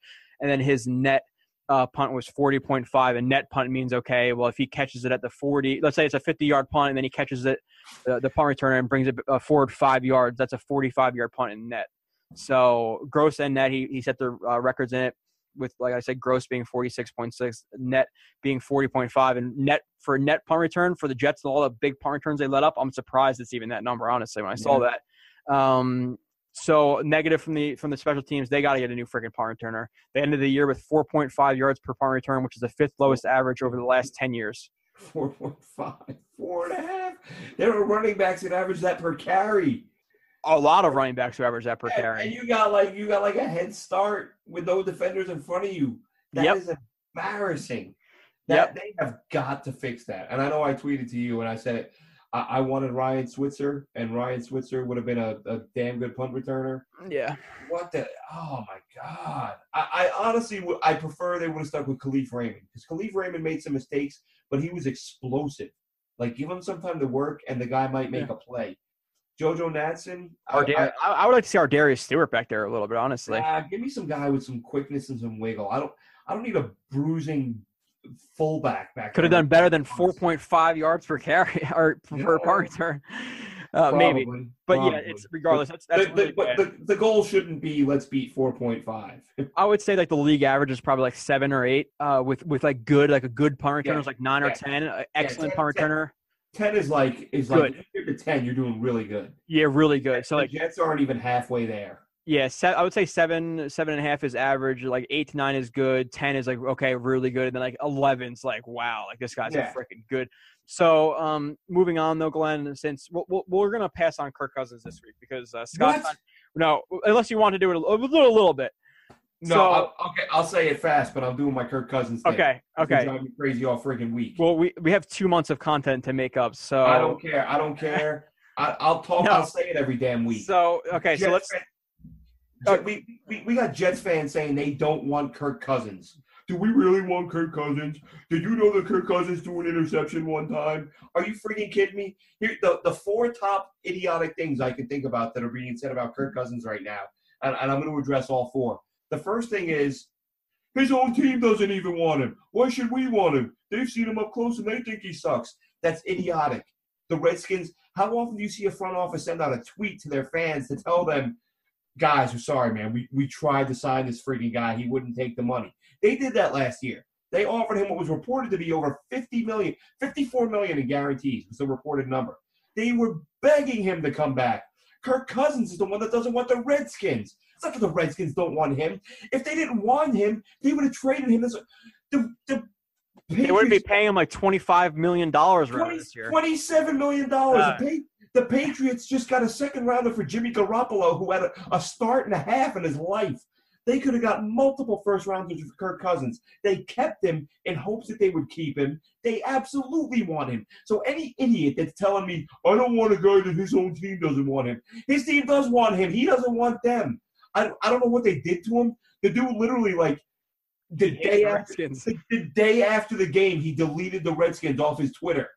And was like, I've never business suit now. Yeah, I've never played for the Redskins in my life. I swear to God, like he wants nothing to do with them. I don't know why, but to say that they don't want him is so far fetched and ridiculous. It's just idiotic to imply. Maybe he's offended by their mascot. It's a Redskin, so maybe he's. Yeah, perhaps that's it. He may have some Native American heritage, whatever it is. Then the other thing, I don't want to pay him $30 million. Guess what? That's the going rate for a damn good quarterback. The highest paid guy right now is $28 million. When you are here's the rule. Here's the rule, like it or not. When you are an awesome quarterback, which that's the other thing. He's got a low ceiling. He's the third greatest quarterback in the NFL over the last 3 years with Tom Brady and Drew Brees. You're gonna tell me that's average? Average is Tom Brady and Drew Brees? Get the hell out of here, okay? Yeah. So you don't want to pay $30 million. What do you want to do? You want to draft a quarterback so that in 2 or 3 years, if you're insanely lucky, that guy is as good as Kirk Cousins, that you can pay that guy $35 or $36 million, because that'll be the going rate then. And what's your cap situation going to be? Because right now you got $100 million. Use it wisely. You have an opportunity. And that ties into the next one. Draft a guy. I want to draft a guy. My preference would be to draft a quarterback. Listen. If you can't get Cousins, absolutely draft a quarterback. That's your only choice. But when Kirk Cousins is an option and he's on the board, you're going to draft a quarterback. Oh, you just draft him and develop him. Wasn't that the plan with Mark Sanchez? Wasn't that the plan with Chad Pennington? Wasn't that the plan with Geno Smith? Wasn't that the plan with Kellen Clemens? When you have the known commodity, I get that some of these guys have high ceilings and we expect big things. But here's the thing. You can give me 50 million reasons why you don't want Kirk Cousins. I'm going to give you one reason why you should. None of the draft picks have proven that they can do what he can do. He's proven it. They've proven nothing. And they might all be – look, there might be 10 Hall of Fame quarterbacks taken in this draft. I don't know. You don't know. Nobody knows. If John Elway can't pick a damn quarterback, I can't pick a damn quarterback. Give me the guy who has shown that he can do it. And the other thing that drives me nuts, I've had fans tell me, we're not ready for him yet. We're not good enough. We need to put the pieces in place. What? Like – we're just going to sit around and wait for the next 29-year-old franchise quarterback to become a free agent when the pieces are in place? Listen, the Jets are a disaster right now. Where were the 49ers? The 49ers were well on their way to one win. They get Jimmy Garoppolo, one player. They changed one player. They went from one win to winning 5 in a row. Their points per game went from 18 through the first 11 games of the year, or 10 games of the year. Was it 5 or 4? I think it was 4. 4 or what? No, 5. It was 5. It was 5? Okay. And that's why they're behind the Jets now, because they have 6 wins. They had one win when they inserted him. He won 5 straight. Before Jimmy Garoppolo, the disaster that was the 49ers were averaging 18 points a game. Once Jimmy Garoppolo was inserted into the lineup, 28 points a game. Are you kidding me? We're not ready for him yet. That's a great idea, Jets fans. Let's sit and wait. Let's wait longer for a good quarterback. That's what we need. We need some time to get ready for a quarterback. You got to be kidding me. Josh McCown had this team, playing well enough that, week 10, 11, they were still in the playoff hunt. You put Kirk Cousins on this roster, Brian Winter's freaking abdomen heals. You get a center in that lineup and add another tight end to the mix. Jimmy Garoppolo just showed us, not like we needed him to, but for people who aren't paying attention and they need a very recent example, you go from quarterback play to elite quarterback play, you become a playoff contender. Do we want Kirk Cousins? You out of your damn mind? Of course you want Kirk Cousins. What do you want Geno Smith back? He's a free agent. That's gonna get you places. Maybe Brooks Bollinger's not up to anything. That's all. I don't get worked up. I don't get worked up very often, Joe, but when I hear Jets fans saying we don't want Kirk Cousins, that to me, that's like beyond dumb. Yeah, you think about the ugliest dude you ever met in your life being like, oh, I don't want that supermodel. She's got a bunion. Yeah. Shut up. She's got a little bit of cellulite for me. Yeah. Look at her hair. I wish her hair was a little longer. I don't want that. I'm gonna wait 10 years for another supermodel. Yeah. That's basically that's the Jets, the ugly guy who's denying his supermodel because he doesn't like her hair color. But yeah, Glenn, you said everything that I would say, and like I said, we'll be talking about this a lot. But the Jets, he's a known commodity. Now, look, if I could see that Mahomes on the Jets, because just like Watson, you don't know if he would have succeeded here with the Jets, their team, their offensive line, their running backs, their coaching staff. But if I could look into the future and see that Baker Mayfield is going to be a great quarterback or even a solid quarterback in 5 years, yeah, draft him, sure. But unfortunately, we don't have the power to do that. Where Kirk Cousins, I would say, is probably the 10th, 11th ranked quarterback to me in the league if I had to rank them. Now, Glenn didn't say the number 3 to Brady and Drew Brees over. He's just saying statistically wise. I don't think you would say he's right. Yeah. Quarterback rating right now. Yes. I'm just clarifying because there will be people. Oh, he's not the third best. So you probably think right where I would say 10, 11 range. You have that, and even on the Jets this year, and that's 10, 11 range with a not very good roster. Yeah, exactly. If Quincy Noon was full health and you got Quincy and Curse and Robbie. Yeah. And if you add an offensive line, maybe another running back, maybe another receiver. Exactly. But it's $100 million. And even just this year without that $100 million and Kirk Cousins, just plug them in. I don't like playing the if game. You're having at least 7-9, 8-8 type of season. They're winning a couple of that Patriots game, the Carolina game. Like, they're winning those games. The Miami game, you're not coming back 14 points, so the Jets can kill the clock with a good quarterback who can make a throw on 3rd and 3, whatever. So yeah, 8-8, 7-9, Kirk Cousins easily this year. Now you do that, you add that on top of the fact that the Jets have $100 million. If they spend that money wisely, draft a guy like Chubb at 6, address positions. That's exactly what I was just going to say. You get Kirk Cousins, that changes the whole dynamic of the draft. You're not giving up picks to move up. You take Bradley Chubb at number 6. You take a center or a back with one of your second-round picks. There's so much you can do to improve this roster. Imagine, get him. Imagine if they had Cousins, they add a guard and a center, or let's say a right tackle and a center in free agency, another running back, a guy who could play 20% of the snaps, 30% of the snaps, a tight end, a backup tight end, a corner like a Trumaine Johnson, and then they can draft Chubb and then a center in round 2 and a freaking another cornerback. Like I'm hoping I don't want to get too drafty. We've talked about that, and I like Price a lot. But I really hope they address center in free agency, because as much as they need a center, I hate the thought of using a second rounder on one. Like, there are 2 or 3 pretty good ones in free agency. So Jensen from Baltimore is one. You go out and you sign him. That's a significant upgrade at center. And now that second rounder, maybe it's the best left tackle on the board. Maybe it's the best corner on the board. Developmental guy, yeah. But center is such a disaster right now. You can't ignore it. But I would much rather get a quality vet in free agency and use those second rounders on premier positions. But regardless, let's just say in whatever way free agency or the draft, and if they hit on these draft picks, but even if the Jets just go into free agency, they sign Cousins and they address the huge holes that we talked about, center, corner, outside linebacker, the Jets can easily be competing for a playoff spot next year. And we are thought to be more negative people, but if the Jets spend that money wisely and draft well and sign a quarterback who's in that 10 to 11 range, to me, the Jets could easily be a contending for a playoff team at the Joe, I mean, in our reality, Joe, with Kirk Cousins this year, they may contend for a playoff spot. Yeah. I mean, those games where they didn't have a running game, it wouldn't have mattered as much with a better quarterback who you could throw the ball with and, stretch the field, and he could do more than Josh McCown could, and you win some of those games. They might win 8-9 games. 9 games has you banging on the door for the playoffs. Yeah, especially in a weak AFC this year. But just final thought, like I said, if I can look into the future and one of these quarterbacks is as good or a little bit below Kirk Cousins and they're younger in the draft, yeah, sure, take them. But Kirk Cousins is a known commodity. Why not add him to a team with $100 million in cap space? It's dumb. I can't believe when I hear Jets fans say. So let's say the Jets, Kirk Cousins wants to come here. All you idiot, or I'm not going to be a dick about it, but the Jets fans who want to just pass on Kirk Cousins and not even offer him a contract, he goes to the Broncos. The Jets draft Mayfield at number 6. He's a bust, and then Kirk Cousins is winning games with the Broncos. You're going to be like, wow, the Jets don't have a quarterback again. So and then we're going to hear about, McCaggett is so stupid. He had a known commodity, and he drafted a rookie who sucks. As the same people who wanted him to do that. Exactly. That's all the people that are like, Yep. I want a franchise quarterback who's only 23. I just want a damn good quarterback. Even if it's And only for 5, you- 6, 7 years. You cannot override the importance of knowing the guy can do it. How many quarterbacks have we seen taken in the first round who suck? They come out of college. I guarantee you, I want Mark Sanchez. I want Ryan Leaf.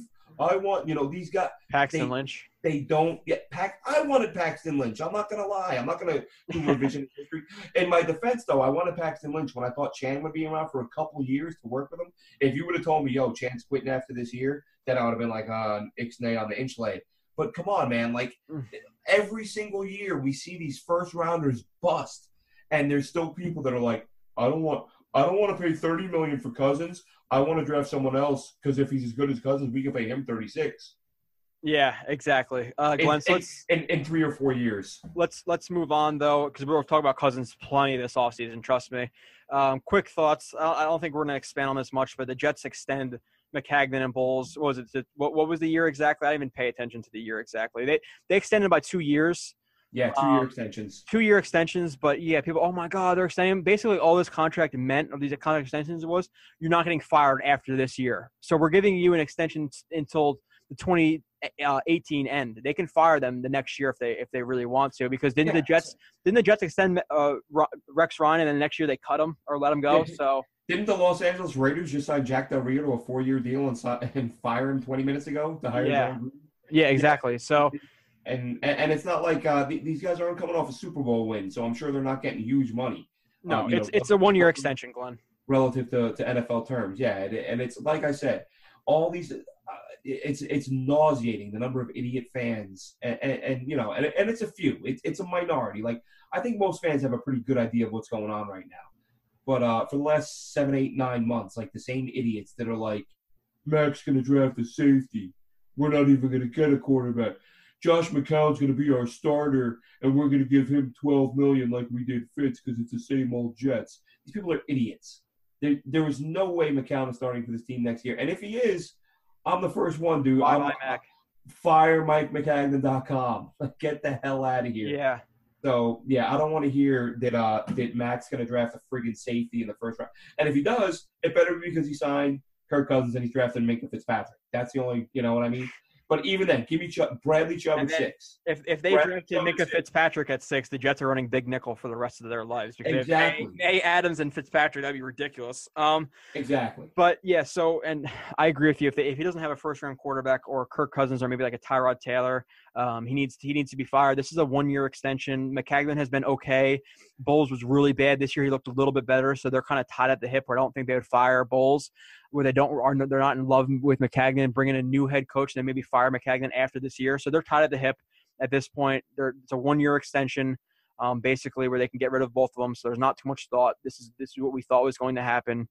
Nothing too surprising. None of us thought that he was going to get fired after this year. 5-11, they overachieved, at least in my opinion, at least a little bit maybe. But Glenn, let's get into the picks because I do have to run. Yeah, go ahead. I don't even know who's playing this week. Throw the teams at me, and I'll of course, as we always do it. How did I do this week, by the way? Do I not ever tell you, Glenn? Do I just skip on that part? Only because you said you were about to leave. I thought you were going to get ready. No. I have to leave in a couple of minutes. Meaning, like, let's do the picks now. Did I go 5-0? No, you did not go 5-0. So we both. I had a bad week. Like after all this talk of they get to this record, whatever. You went 3-2. I went 2-3. You are now 52-28. I am 50-30, which is just depressing. We both picked the Patriots, who beat the Jets 26-6. We both picked the Falcons, who beat the Panthers 22-10. We both picked the Ravens, who lost 31-27. Knocking themselves out of the playoffs. I picked the Dolphins. You picked the Bills. The Bills won 22-16. We both picked the Jaguars, who lost 15-10 to the Tennessee Titans. So 3-2, 2-3 for me. This week we're doing the playoff games, obviously, and I need to come back. So this week the first playoff game, which is tomorrow at 4:30, Saturday at 4:30, the 9-7 Titans at the 10-6 Chiefs. 9-6 Titans. Give me the Chiefs. Okay, yeah, that's what I'm gonna take that as well, just because they're in Kansas City and the Titans are so inconsistent this year. Next game, the Saturday night game at 8:15, the 10-6 Falcons at the 11-5 Rams. Give me the Rams. You know what? You know what I'm doing here, Glenn? Because I need to come back, and because it's the Rams' first. Hey, no game. comebacks. I won. Season's over. No. These are the postseason picks, Joe. No. Last season it carried to the postseason too. Don't you dare. But so yeah, you're taking the Rams. I'm gonna take the Falcons. They're on the road. They've been in the playoffs before. They're in the Super Bowl, even though they choked. This is the Rams' first chance in the playoffs. And I love that Rams defense. Everyone loves the offense, but that defense. Aaron Donald's a monster. There's always an upset, Glenn. There's always an upset. So I'm taking the Falcons on the road in LA. It is what it is. Yeah. So the next game, which is on Sunday at 1:00, the 9-7 Bills at the 10-6 Jaguars. Jags. Yeah, knew that was going to happen. I mean, I think it's gonna be. I would not. I could see the Bills winning that game. I think that Bills defense is good enough that they're going to give Blake Bortles a really hard time. And McCoy is so good too. It's only because is McCoy playing? Give me the Bills. I'm taking the Bills in the upset. Wow. Give me the Bills. Okay, you're taking the. I think that Bill. Oh, it's going to be a close game. It's going to be a 3-point game. Are you taking the Bills? I'm taking the Bills, but I wouldn't bet that game because I can see either team winning it easily. Because and McCoy is playing. Blake Bortles is still not a good quarterback in my opinion. I think they're just kind of playing around him. Now you listened to the episode last week. Me and Kyle went over the Jags roster for like 5 minutes about how freaking good they are. It's just like it really is good. But I'm basically putting this on. I'm looking at it as Tyrod Taylor versus a great defense, and Blake Bortles versus a great defense. I would take Taylor, but I would not put money on it. This is my upset, but I'm like 51% one way or the other. Like either team could win this game. Okay, so you're taking the Bills. I'm going now. The next game is the last game of the wild card weekend. 4:40, the 11-5 Panthers at the 11-5 Saints divisional matchup. Saints, give me the Saints. Yeah, I'm taking the Saints as well. So hopefully I catch up on that one game, the Jags. But we're both taking Kansas City. We're taking two different games this week. So we're both taking Kansas City. I'm taking the Falcons. You're taking the Rams. I'm taking the Jags. You're taking the Bills. We're both picking the Saints. Thank you everybody for listening. We'll be back hopefully next Wednesday at 6, even though I've been more spotty with the times I'm available. So I apologize for that. I've been a little bit busy. Leave us a review. Like I said, we got a 5-star rating and then we got a 5-star rating and review this week, which we appreciate. Please leave them if you'd like the show. We greatly, greatly appreciate it. Go subscribe on YouTube. Watch the shows on there where we break down film. We didn't go over as much film in detail this week, but we had 3 hosts for the beginning of the show. Thank you to our sponsor, OddsShark. Check out JetNation.com forums. Glenn, any closing thoughts? Sign Kirk Cousins. All right. We will be back, like I said, hopefully next Wednesday at 6 o'clock. Thank you, everybody, for listening, and we'll talk to you soon.